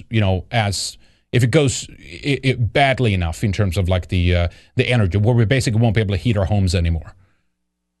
So anyway, we'll see where this goes. But anyway, so the pivot here by this guy is just to pin it all on Russia, and they hope that they will whip up enough anger that I guess people will line up and go fight and die in a world war against Russia or something like that. It's Russia's war that is worsening food insecurity, and only Russia can end it. Let me also urge every nation to recommit to strengthening the nuclear non-proliferation regime through diplomacy. No matter what else is happening in the world, the United States is ready to pursue critical arms control measures. A nuclear war cannot be... Was that actually about Israel? Why are they showing Israel there when they're saying... Are you telling me here, did they cut that out? That's interesting. Why are they showing Israel right there? Because of course they're one of the only countries. I think they are the only country that does not have to line up to be part of the basically the nuclear weapons inspections program, right? And we don't even know how many nukes they have. Anyway, did I miss that? Let's just take that again, because the fact that they zoomed in on or showed Israel there, that's interesting. The United States is ready to pursue critical arms control measures. A nuclear war cannot be won and must. I think that's not at all really. It could be, of course, but I think that's just like maybe we have a based camera operator or something, or a producer. I don't know. Never be fought. All right, there we go. Thank you, Politico. Appreciate that. All right, so that's like a cut down version of that. Yeah, it's just speaking about China and all that kind of stuff. North Korea, blah, blah, blah. What's his name again? Blinken also talked about sending more like advanced rocket system to Ukraine and shit like that. Again, it's like if you wanted this war to end, you wouldn't be supplying them with endless weapons, right? Listen to this. Just this morning, President Biden announced a significant new security assistance package to arm Ukraine with additional capabilities and advanced weaponry precisely what they need to defend themselves against the ongoing Russian aggression. That includes more advanced rocket systems so that they can strike key targets on the battlefield in Ukraine from longer distances. This is a continuation of a strategy that began even before Russia's invasion. We moved quickly to send Ukraine significant amounts of weapons and ammunition so that they can repel Russia's aggression and, in turn, can be in the strongest possible position at any negotiating table that may emerge. All right, you get the point. But yeah, so that, anyway, he's speaking at some NATO summit or some shit like that. Anyway, so that's crazy, right? So yeah, we want to enter on our terms. And of course, here is more weapons. Here is more money, an endless supply of just millions, hundreds of millions, or billions now. I forget what the total tally is. I should actually look that up, what the total tally is since the start of the war. But it's just astronomical sums as people, you know, and again, European countries have done the same. They're sending weapons, they're sending money and aid programs and stuff, and they're just like, screw our own European people. Let's send it all to Ukraine, and we're like expected to just like be fine with this, I guess, where our interests are not looked after whatsoever. But somehow we just like it's all about Ukraine now, and I wish them well. It's not like it's just fuck them or whatever. But at some point, you're just like, if you're on the brink of like not being able to heat your homes, or you're going to starve to death, you might want to rethink your priorities a little bit. You know what I mean? And like actually start looking after your own country. But anyway, these people want us dead, so I'm not surprised by that. Anyway, this is what how Biden ended his speech. Listen to this in the United Nations General Assembly. For humankind, thank you for tolerance, for listening to me. I appreciate it very much. Thank you for the tolerance of listening to me. That's a great liner. For humankind, thank you for tolerance, for listening to me. I appreciate it very much. God bless you all. All right, good stuff. Thank you for the tolerance for listening to me. Yeah, buddy, that's what it's all about right there. Let me take a couple of these here. Over on Odyssey, we have Vivek says, longtime watcher and shamefully first-time donator. Well, thank you. I appreciate that. Here's a little something. Thanks for the content you and Lana have been putting out. Well, thank you. Appreciate that. Appreciate your support. Very kind of you. And Chimp Blaster 3000 says, wood chippers should be parked outside every courthouse for the pedo convicts and lifers. Is that the people, the abortists, or what is that short for? Lifers? Maybe that's maybe you got autocorrected or something. Thank you, Chimp Blaster 3000. Appreciate that. But the pedos, I understand, but lifers, okay, maybe just something I'm missing. All right, so let's talk a little bit about the global initiative headed up by none other than little Billy Clinton. They wheeled this guy out momentarily. I love how it's this another philanthropist, project. We're going to fix the world, right? So is that the world is on fire, Bill Clinton says, but teamwork can help. That's right. So give us more money and we'll have some global initiative that will fix the issue. Former President Bill Clinton is calling on governments, businesses, philanthropists, and other prominent institutions, basically the establishment, to draw together and help a world that is on fire.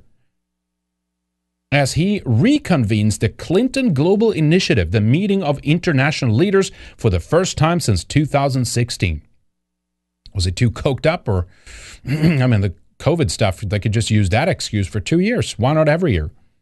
Is this like a low-tier World Economic Forum attempt here, or what is this? They got some high rollers in that world to show up.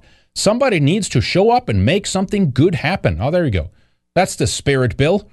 He said that during the conference opening public session Monday. That's what we're trying to do. Interest in the 2-day meeting has been so intense that the Clinton Foundation had to turn away more than 1,000 potential attendees. Yeah, I can totally believe that. It's convening a spectrum of luminaries, including Jordan's Queen Rania Al Abdullah, Barbados Prime Minister Mia Mottley. Well, that settles it right there, folks. Top of the line. BlackRock CEO Larry Fink. Now, that's a little different when it comes to like global players, right? Nobel Prize winner Malala Yousafzai and actor and water actress. I guess so. Water access activist. Sorry, is that what he is now? Matt Damon? I guess he's an actress. Water access activist. Matt Damon. All right. Let's, anyway, it's a bunch of global homo stuff. CGI, I guess they call it for computer-generated image. The Clinton Global Initiative, CGI, it's what they call it. And here's another guy that showed up too. Another Billy Clinton, William Gates, together with Bill Clinton was there, together with John Kerry as well.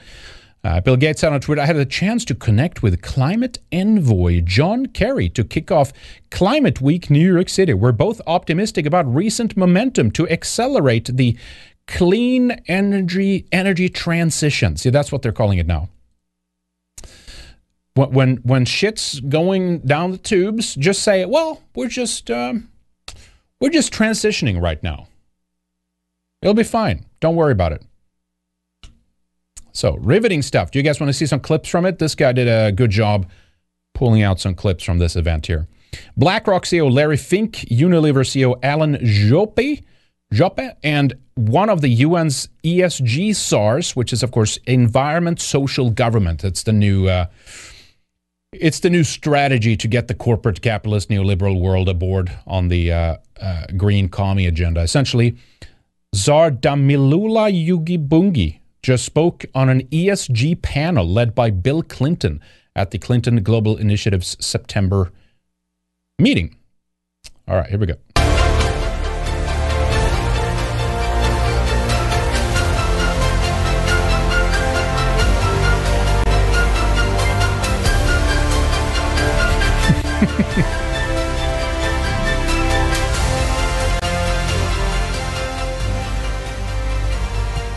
Thank you.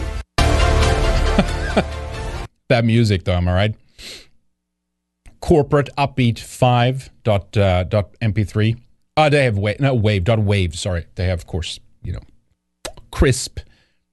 390 or what is it? 960 kilohertz or whatever.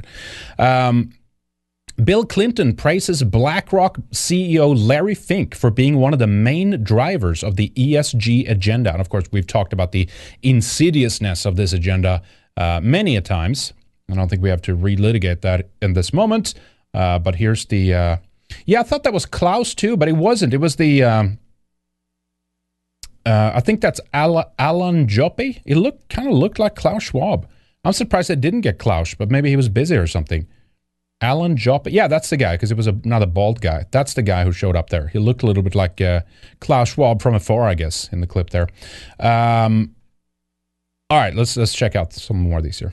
I want to thank you for a lot of things. I want to thank you for urging people to consider the social impact of their investments and try not just to go for a quick rate of return if it's damaging to society, but instead to try to build a future we can all share.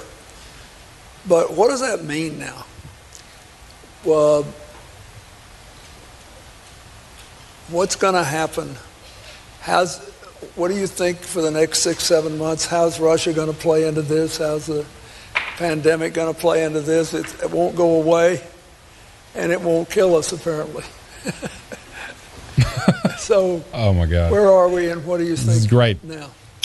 Well, Mr. President, thank you for inviting me here. It's an honor to be here. Larry, woo! Transition, and it's not going to be a pretty transition. We have food insecurity worldwide, which is going to be creating more elevated prices. Just an increases. That's just an unfortunate accident, a side effect, if you will, of the Ukraine. Russia war. And that's it. That's all it is. We should expect to see in food. We have imbalances in energy right now in the short term. And on top of that, we have the European government, the UK government, and the United States government doing quite a large amount of fiscal stimulus at a time when we're seeing record inflation. There are many bad policies that got us there.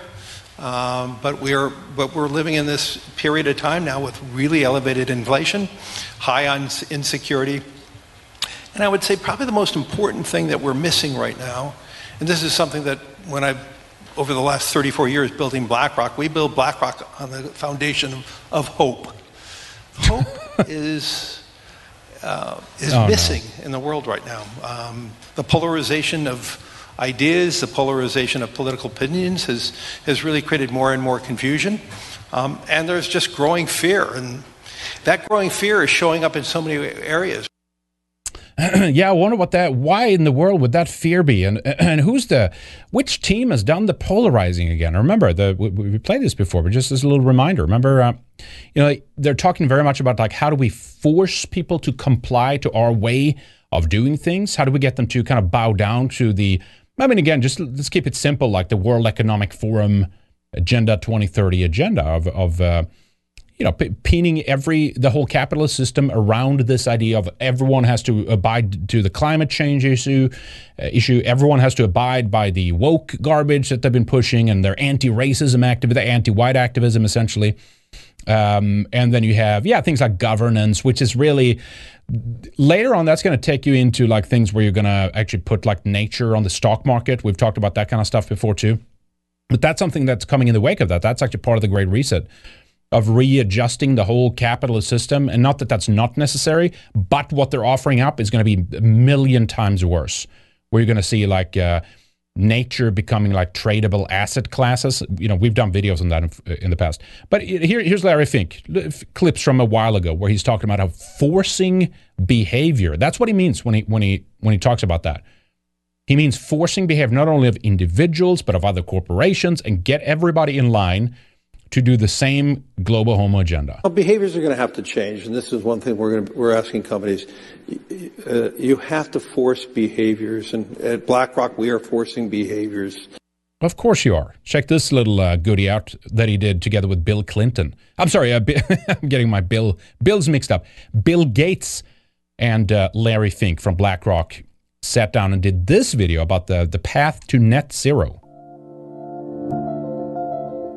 We have some parts of the country that are very, very worried about how this transition will mean for their state, their locality, for their jobs. And so this is not going to be an easy task. But I would say across the board, capital is moving, and it's going to move very rapidly. And I'm very proud that I can tell you right now, every hydrocarbon company in the United States is now focused on this. Whereas I would say 3-4 years ago, they weren't. They did not believe it. And so we are making change. And I would say we're making more rapid change because of Bill and other people who are expressing this openly. And of course, that's true. I mean, because they're forcing this, right? You have to play ball in this new way of doing things, because if you don't, you'll be out. You'll not be one of the big boys. So he's right. He's not lying here. But it's like, oh, now it's just all of a sudden this just happens. The bulk of emissions in the decades ahead will come from developing countries. Let's think of it in 3 tiers. The rich countries, that's Europe, US, Japan. The middle-income countries. And those are the countries he's sinking. I mean, the wealthy countries are those he have been sinking his teeth in, right? To be able to control, to steer, and then you use them to go after the others. That's where most of humanity lives. That's China on the high end, high middle income, and India on the low end, and you've got... Yeah, but they don't give a shit about that. Remember, they're building coal power plants now. They're just reverted. They're not part of any of these climate deals. This is, so far, this is just for maybe they have some ace up their sleeve, and this is going to change at some point down the road or whatever. But for now, it's just like, no, it's the West has this delusional idea, or the West, but you know what I'm saying, like at least the West is being manipulated into thinking like, if we don't, we're going to kill millions of Pakistanis in floods if you keep eating beef. That's kind of the narrative right now. And like, if you just switch to eating bugs, you'll change the weather and you'll save lives in Pakistan. That's like kind of the emotional argument that's being made essentially. And then we have to do electrical vehicles. And of course, that's another whole beast in and of itself. We'll cover that in a moment here. But these other countries are putting out more, the new stuff that they're building now, like coal power plants and stuff in terms of what China's doing. it's just going to nullify, and it's not even about that, right? It's not even about CO2 emission. That's not an issue. That's not a problem. Carbon dioxide is not a problem. Greenhouse gases is not a problem, really. More greenhouse gases would mean we have more greenhouse-like conditions. That's better. You have more plants, more foliage, more lush forests and stuff, and then they put out more oxygen. You know how this works. But, of course, we're living in a time where they're trying to shut down our ecosystem because basically they want to kill everybody. So that's the plan. That's why they're going to suck carbon out of the atmosphere. We've talked about that so many times. And bury it deep underground. You know what that's... If that is... significantly, if that managed to significantly impact our ecosystem, that will be a disaster. That will lead to some kind of eco-collapse if they're actually allowed to continue to do that. But it doesn't matter whatsoever what we do in the West, considering what the other countries are not doing or what they're increasing. So this is just like it. Basically, the only way you can view this is just a massive control mechanism, and it's a mechanism to like gain more wealth and resources, making more poorer people that are more like actually suffering from environmental negative effects than it is about saving the climate. Brazil, Mexico, Indonesia, Vietnam, a lot of the world's population there. And then you have some very poor countries, a lot in Africa. The responsibility to innovate rests entirely on the rich countries, and particularly on the U.S., because the U.S. has the universities, the national labs. It's got the ability to organize risk. And, of course, he tried to take that over with people like Epstein. Remember that? The big dono to Epstein. It was into all that weird science and shit like that. Not an accident. Going in capital. So we will not solve climate change without the rich world driving down dramatically. That's what will make it economic for the middle-income countries who are not responsible for the historic emissions and who are dealing with more basic needs. Shut up, Bill. Anyway, you get the idea. This is what they're doing. Yeah, this is like a video together with BlackRock, the BlackRock guy right there. So that's a while ago, all right? But back to this dumb conference here. Former President Bill Clinton and BlackRock CEO Larry Fink label anyone that opposes ESG as a climate change deniers. That's right. That's the word, I guess, of the hour for these guys. Are you denying the climate? I've heard even. I want to say one thing about Larry that I really admire, quite apart from the fact that he's not a climate change denier. I'm the target of all those. This may be more important. I think one of the 2 or 3 factors most responsible for an unsustainable rate of inequality in the world today is that decades ago, actually, when Hillary and I were in law school, that's a long time ago, in the United States and elsewhere, people stopped teaching corporate law the way it used to be taught. Corporations, when I was a kid coming up and when I went to law school, were creatures of the state who had responsibilities to all their stakeholders. Yes, they're investors, but also their employees, their suppliers, their customers, and the communities of which they were a part. Then there was a whole long period of time when basically it was the stakeholders here, the shareholders here, and everybody else down here for many places, especially in the United States. You're doing good, Bill. This is great. And he's tried to bring back the balance, not just for climate change, but for the health of society as a whole. And there you go. I'm very grateful to you for that. Thank you, Larry Fink, CEO of BlackRock, for bringing back this idea that we're like that for the health of society again. That's what they're known for. One thing, it's definitely that. I mean, and then some people argue, oh, see, it's just empty virtue signaling. They've just clung on to like this climate change thing, and then they can pose as they're doing good, and nothing really happens. I've seen those arguments too.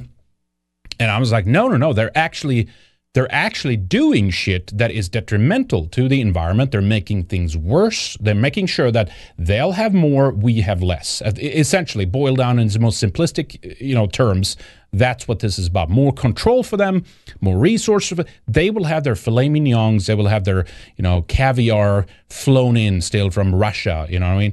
The finest caviar from Russia, the most exquisite sushi from Japan, beef from Argentina, whatever, you know what I mean? Special cheese from France. You know how this goes, right? They'll have all that, and this is the insurance policy that they will be able to continue to have all that like they always have had. So this is like a way to kneecap the plebes, essentially. And it's not that there aren't environmental, problems, toxicity, where, as we've shown a few weeks ago, because of this energy crisis, now they're cutting down old growth forest in Europe and claiming that this is green somehow. And it's just like, they're producing wood pellets by just like shoveling, is that the word, shoveling? Felling all the old growth trees, essentially, in many parts of Europe, which is insane, right? And it's like, well, that's the point also. The point is also not only to take more control and to alter things and change it.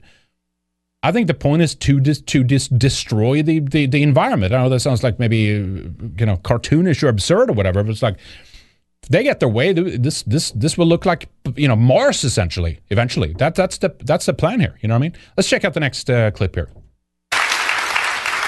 So, Damilola, UN Sustainable Energy for All occupy a real growing space connecting the United Nations, state actors, and the private sector in pursuing the UN Sustainable Development Goals, especially number 7, which is sustainable energy for all of us.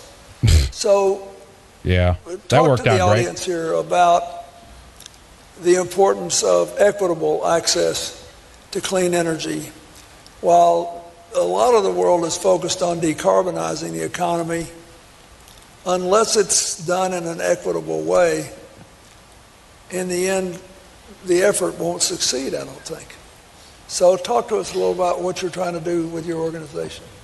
Thank you, Mr. President, for having me today. Who was this again? This is like UNESG Czar. Okay, she's okay. I've actually not heard of her before. She got to be the Damilio Ubungui. How you pronounce that? Okay, all right. Just checking. Let's see. Important topic that we sometimes leave without, and that's energy poverty. And energy poverty easily affects 1 billion people, of which 600 million reside in Africa. So when we think about a just and equitable energy transition, we can't think of 1/2 of the world and leave out the developing countries. The truth of the matter is climate development and energy have to go hand in hand. We don't have to do one and then the other and then come back. And what we're seeing is that the policies and the decisions that are being made by the developed countries are not just and they're not equitable as they relate to the developing world. There is no scenario of having 1 billion people left in energy poverty and still achieving your climate goals. It just doesn't happen, because if you take Africa as a continent and you maybe sub-Saharan Africa and you remove South Africa, you've got 81 gigawatts of energy. That means being born black African like myself, I'm 20 times at disadvantage energy-wise at any other human being on earth. I love that. Then it's like, well, but who built these systems, right? Of course, they were developed in the West, but then there's this baked-in assumption that somehow everyone should just have equal access to things, when obviously there is a different distribution of where development happened, where innovation happened, where technologies were developed. But it's always like this, nope, you should not only back in mid to late 1800s develop things for your country and the people around you and doing, but you should also have developed all of that for all the other people and continents and countries that never did do those things. Right? That's also amazing about it. Oh, it's just inequity. Well, why didn't you do it then? Why didn't your people do that? That's the other baked-in ridiculous aspect of this, but that's because a large part of this is also anti-whiteness, ironically. It's not just about the climate, right? Being born on that continent, that is a huge issue, and that is where the equity comes in. That's where the equity comes in. So here we go. All right, here's the United Nations Sustainable Development Goals, and we've seen people like Prince Charles, right? He has these pins on with that. You see the O there with all the colors in it on the goals. That's, you see that a revamped version of that logo everywhere now. People are, it's like a kind of a signature symbol that you're like part of the whole thing, right? No poverty. Okay, well, who's paying for all of this if you go through these goals? But then it turns out the majority of the goals are actually migrant-oriented. Sustainable Development Goal 10 is called Reduce Inequity, Facilitate Orderly, Safe, Regular, and Responsible Migration and Mobility of People, including through the implementation of planned and well-managed migration policies. And you know what that means. That means taking people out of the second and the third world and placing them in the Western world. That's reducing inequality. It's just to drive them out. And here's the, maybe I should have shown this first, but here's the Agenda 2030 for Sustainable Development Goal. Migration is a cross-cutting issue in the 2030 Agenda, relevant to all of the Sustainable Development Goals. At least 10 out of the 17 goals contain targets and indicators that are directly relevant to migration. It says right there. So that's why the whole thing is also about like replacement and anti-whiteness and stuff. And of course, that makes sense when you look at it, right? I mean, Christ's sake, you have people like Ghislaine Maxwell speaking at the UN. Remember, she was like the ocean, what do they call her? Ocean envoy or something? Or like she's the lady to talk to about clean oceans or something. I forget how they introduced her at the UN, the panel that she was talking at. Masix Gorillian says, I wonder if Clinton is hoping for a knob job from that ship. I think he's always hoping. I think he's always looking for a good blow job, as they say. All right, here's that Unilever guy who looked like Klaus Schwab, I guess. He's sitting down here, Bill Clinton, with Alan Joppe. Thank you, Masix Gorillian, too, by the way. Discussing how Unilever is putting the ESG agenda ahead of their fiduciary duty to shareholders. Make the case based on your evidence for the people here who might like to do what you're doing but think it's not economically feasible. Love the challenging question, Mr. President. Of course, when you were being taught at law school, you were taught about fiduciary responsibility. And I think most chief execs carry around that sense of fiduciary responsibility and wear it heavily. There is an element of risk and risk avoidance associated with trying to run a business on a sustainable platform. Right now, our company in Pakistan, one of our finest businesses around the world, is underwater. We'll put. There it is. Didn't I mention that? That's one thing that I've seen recurring over and over again. You in the West has to feel bad because you made the weather turn in Pakistan and blood is now on your hands. They're literally using that. Now, of course, climate change is natural. It happens every, all the time. You're going from summer to autumn to fall. That's climate change right there. You have bigger cycles with, solar activity, and then you have stars, galactic radiation, all kinds of things that are playing into it. But they're kind of like a priest class could do in the days of old when people are more superstitious. You could if you don't do this, we'll make the earth tremble, or we'll make the moon go away, or the sun is going to be eclipsed. Sun's going to hide. I mean, there's like this. They understood certain level of like astronomy, and with that, they could manipulate superstitious people. And it's kind of the same way here in a way. I'm not saying they're understanding the systems, but I'm saying like they understand that like shit like this will happen, but they can weaponize it and then say, see, because you're not because you're still driving your gas-powered car or your combustion engine car, or you're not eating the bugs. You're contributing to like millions dying. Do you feel proud over yourself? Push through that, but it's not a great place to be selling food or personal care products when you're underwater or on fire. But I want to shift the emphasis away from risk to opportunity. Everyone is certainly on fire right now. That's definitely the number one issue. The other side of fiduciary responsibility. The evidence is building so quickly that people want to buy products from companies and brands that operate to high standards of sustainable behavior and ethical conduct. And our brands, which people see as being making a positive contribution to society or the planet, are growing 3 times faster than the rest of our portfolio. It's a simple matter of consumer choice. There are often costs in the short term, but we've saved about 1.2 billion euros through sustainable sourcing. This need not be an on-cost. And of course, there's the reputational side of sustainability.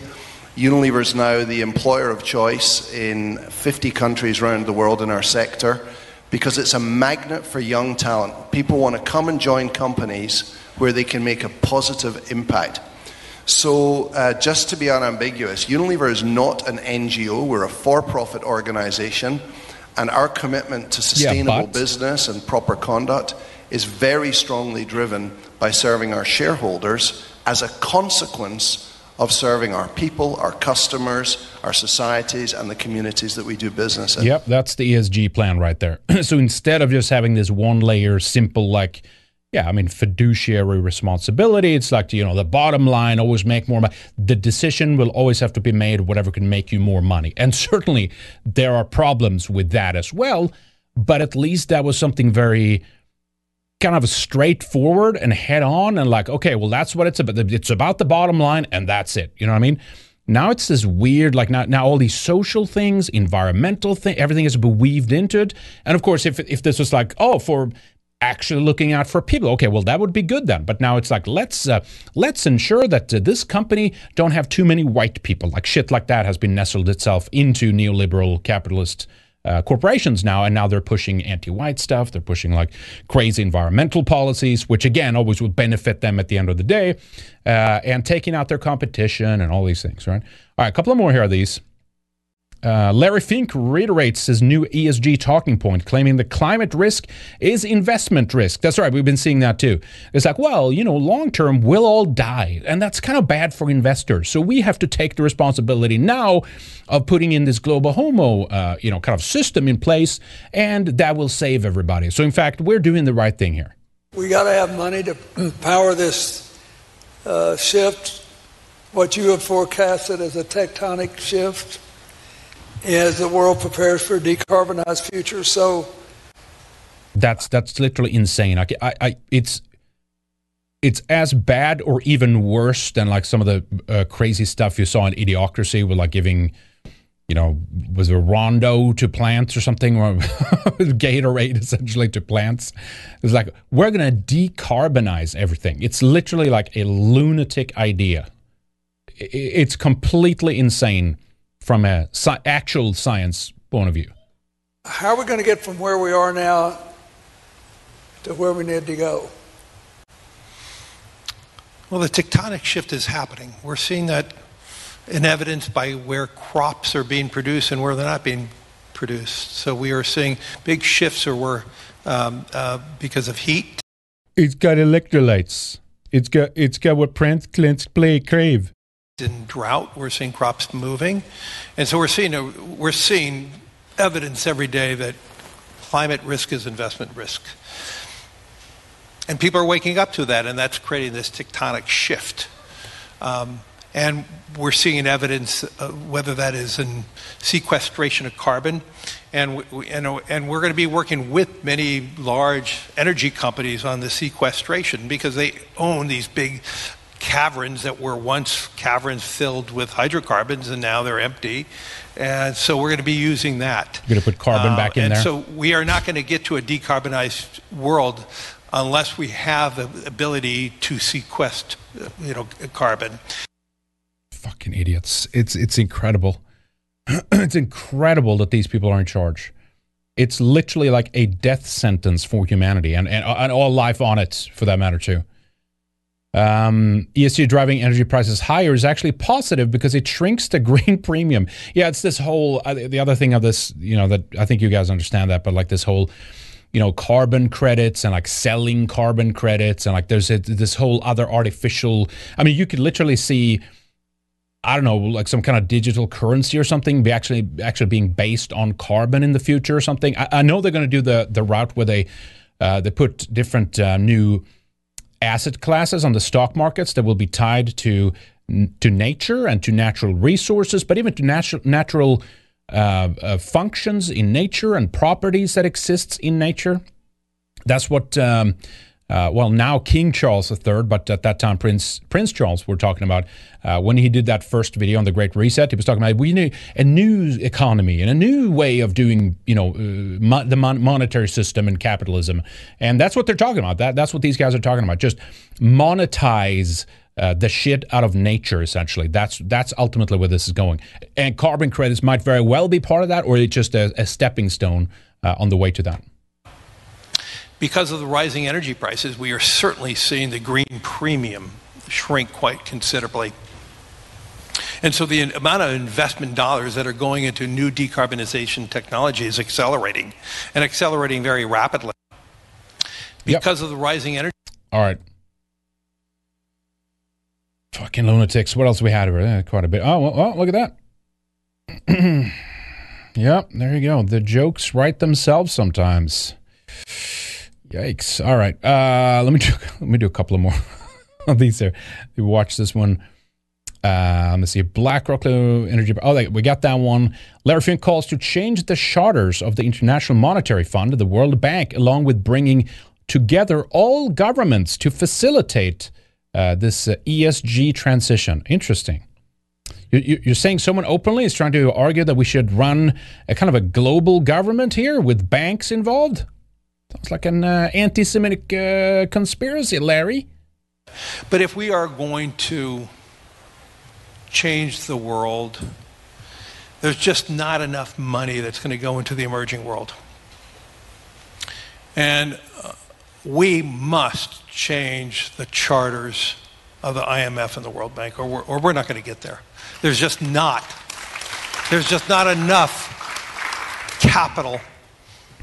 It is estimated to decarbonize the emerging world is $1 trillion a year. We're talking maybe $100 billion is moving into the emerging world, and so, but there's huge pools of capital, but that capital is just not equipped to be taking the first loss piece. And so if we're really serious about the notion of moving the world faster so our children and grandchildren can have that bright future, it has to be done in a way that we're bringing all the governments together. We have to relook at the responsibilities and the roles of the World Bank and the IMF, and they play important roles. They have important connections with all these countries. But we need to find a way to stop thinking about a project here and a project there. That's happening, but it's happening at such a slow rate, we are not going to get there. We're fooling ourselves to think that one project, which may be a significant project, is going to decarbonize the world at the time that we need. And so we have to have a holistic review of how we are going to get there. And obviously we have COP27 coming up in Egypt, and COP28 in Abu Dhabi, and hopefully in these forums that we are going to bring this together and start really thinking about it. But it's up to the equity owners of these agencies, basically the G20, and they have to have the desire to doing this instead of just the words. They have to have the desire. If we can do that, the amount of capital that's going to go into the emerging world, into Africa, will be extraordinary. And I do believe there is that opportunity in the next few years. And then we will have not just a tectonic shift in the developed world, but a tectonic shift in all of the world. Yeah. So that's a bunch of bullshit. But basically a bunch of nonsense. I mean, the West has given Africa like, $5 trillion, right? 50 Marshall plans. Talked about that story too. Just down a hole, just give us more money. And of course, meanwhile, they're sitting on most of the wealth, managing most of the wealth at least, right? Between them, BlackRock and Vanguard. 20 trillion, they will own almost everything by 2028. But somehow, you need to pay to fulfill this individual's personal views on what we should do with the global, the trajectory essentially of the global economy and the environment and all these policies and stuff like that. You still need to fork out and give all this money so we can fix Africa. But that's basically what it's saying. All right, let me see what else we could play here. Do a couple of more and then we'll wrap up here. George Orwell in discussing the climate. Cites George Orwell in discussing the climate emergency and anti-woke backlash. What is Unilever fits into what Larry just said. You know, not every company lends itself as easily as some do to environmentally responsible production and distribution. To doing our bidding, that's what I'm saying. What do you want to say about that to other countries, companies in other countries? You know, in 1939, George Orwell wrote that we have sunk to such depths that stating the obvious is the first responsibility of every person.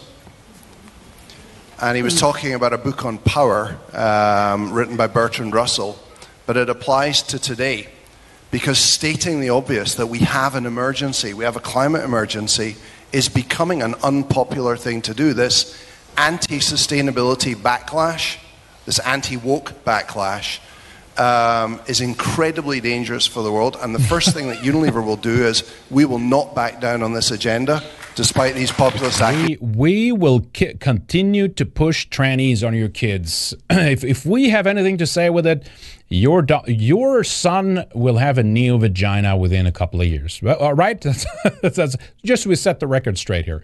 Applause after that, of course. Accusations. Oh, my God. You can't make it up, huh? BlackRock is one of the main drivers helping them push their ESG agenda, he says. Alan Jopa calls making ESG ratings mandatory. This is like the social credit score for businesses here. And the final point is, once you have a plan, we need metrics, because at the moment we're consistently reporting financial metrics around the world, but we're at great danger right now of fragmenting the reporting of non-financial metrics. There's a US initiative from the SEC, there's a Global Sustainability Board initiative, and the Europeans are setting off on their own path. And we need to go a little bit slower to go faster on consistent reporting of sustainability metrics. And that's how the flows that Larry and Dami are calling for will happen when you can measure it. And the final point is...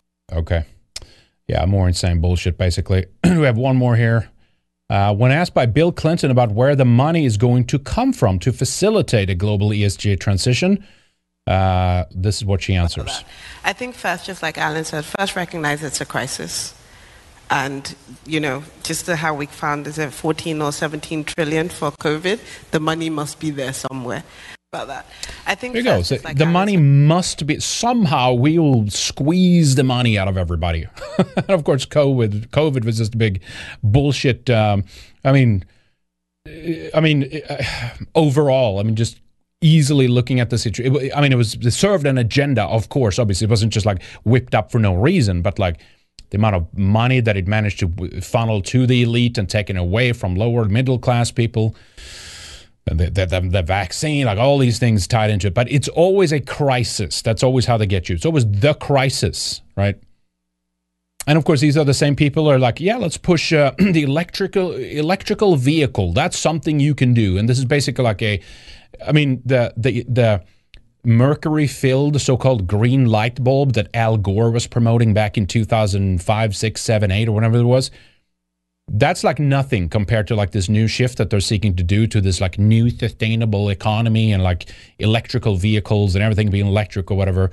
But last clip I'll play here for today, as one of this guys clarify that if you genuinely are concerned with like how much oil you're using for certain products or anything when it comes to the climate and things like that, you're always just offsetting it onto something else. There's never a shortcut. There's never something that's just going to be like, oh, this is neutral and brand new and super excellent for everything. It's just like, no, you shift it onto something else or to someone else. There's always some kind of consequence for it. And again, not that carbon is an issue. But anyway, listen to what this guy says here regarding the craze for like electrical vehicles? So all electric by 2035. Is it practical to do it now? Well, we can make this whole discussion easy with the two-letter word, no. There's no such thing, of course, as a zero-emissions vehicle. The real question is, where are the emissions associated with the electric car? Because what you do with an electric vehicle is you don't eliminate emissions, you export them somewhere else. You have to dig up about 500,000 pounds of materials to make a single 1,000-pound battery. It takes 100 to 300 barrels of oil to manufacture a battery that can hold 1 barrel of oil equivalent of energy. Just manufacturing the battery can have a carbon debt ranging from 10 tons to 40 tons of CO2. And the plans that are in place to increase the use of batteries will require an increase in production of minerals like lithium, cobalt, zinc. Demand for those minerals will increase between 400% and 4,000%. There isn't enough mining in the world to make enough batteries for that many people for their cars. The answer would. Yep, there you go. That's about it. It's offsetting it. German wind turbines near Leipzig doing everything they can to help solve the energy crisis. Here you go. This is your green environment in action. Make it look like a weird tripod from like outer space have landed, on your fields, around your forests, in your waters, even in some cases. This looks like an alien invasion. Of course, the fact that they're not moving doesn't make it any better. Oh, there's one moving in the back right there. Total insanity. Complete clown show, this whole fucking thing. All right, guys, I'm going to wrap up right there. Thanks so much for joining us today. A little impromptu stuff last minute here. A little delayed on the live broadcast if you're watching live. Otherwise, of course, thank you if you're watching on Red Ice TV, redicemembers.com, Odyssey, BitChute, Rumble, VK, Float. What else are we? We have a couple of options for you guys. But anyway, check out more over at redicemembers.com. We have some new members-only content up here. As I said in the beginning of the show, we were away for a couple of days. So no weekend warrior, but we'll be back on that, back on that ship the coming weekend here. So check that out. And of course, we have tons of stuff in the archives as well, both exclusive videos, but also the second hour of many of the interviews that we've done. Then, of course, the members exclusive show, Weekend Warrior. So definitely check that out. You can sign up over at redicemembers.com right now, but you can also sign up at subscribestar.com/redice, entropystream.live/redice. They have a 10, also you can set rather a $10 a month recurring payment subscription over at Entropy if that's what you prefer. The same, of course, on Subscribestar. It's month-to-month recurring, but you can also do a one-time payment on Entropy as well. And if you do a one-time payment, we have from 3 months up to 2 years, and it gets cheaper per month as well. A couple of other different methods that we have. The Cash App's working for now.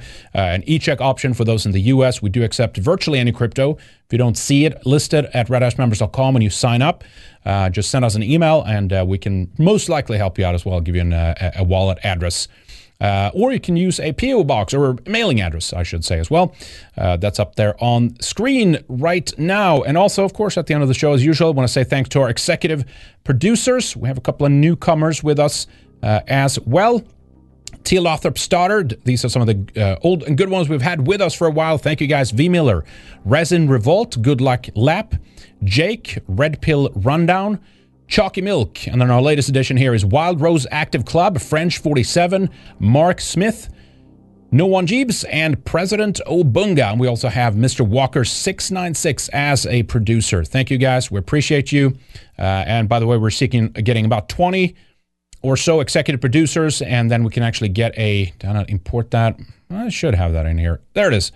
We're looking at getting a full-time editor aboard as well. So if you want to help out towards that effort, we're looking at getting about 20 executive producers. When we get there, we can hire a full-time editor. So please help us reach that next phase. I think we're close to 11 last time I checked. If there's a latest one that dropped in, sorry if I didn't put you in here last minute, but we'll check that. I think we're like 12, so we're over halfway there.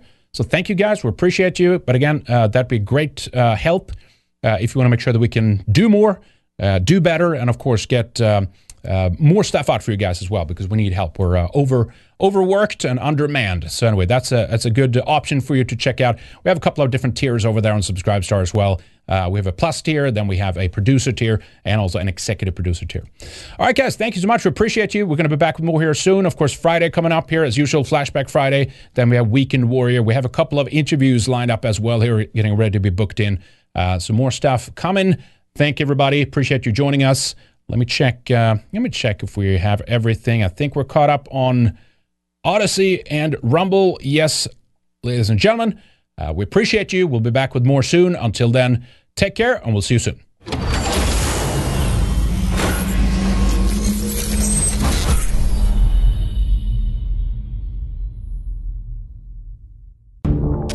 Do you love Red Ice? Want more? Get access to exclusive material by signing up for a Red Ice membership. You'll be able to watch Weekend Warrior, our flagship show, the second hour of interviews, and other special feature videos only for subscribers. Were you a member and we lost you along the way? Renew! We love and appreciate you guys and gals and cannot do this without you. Help us be a sane voice, a lighthouse in the sea of insanity. As times get tougher, as people are searching for answers, they're going to need content like Red Ice. A little of all your support can go a long way. Thank you.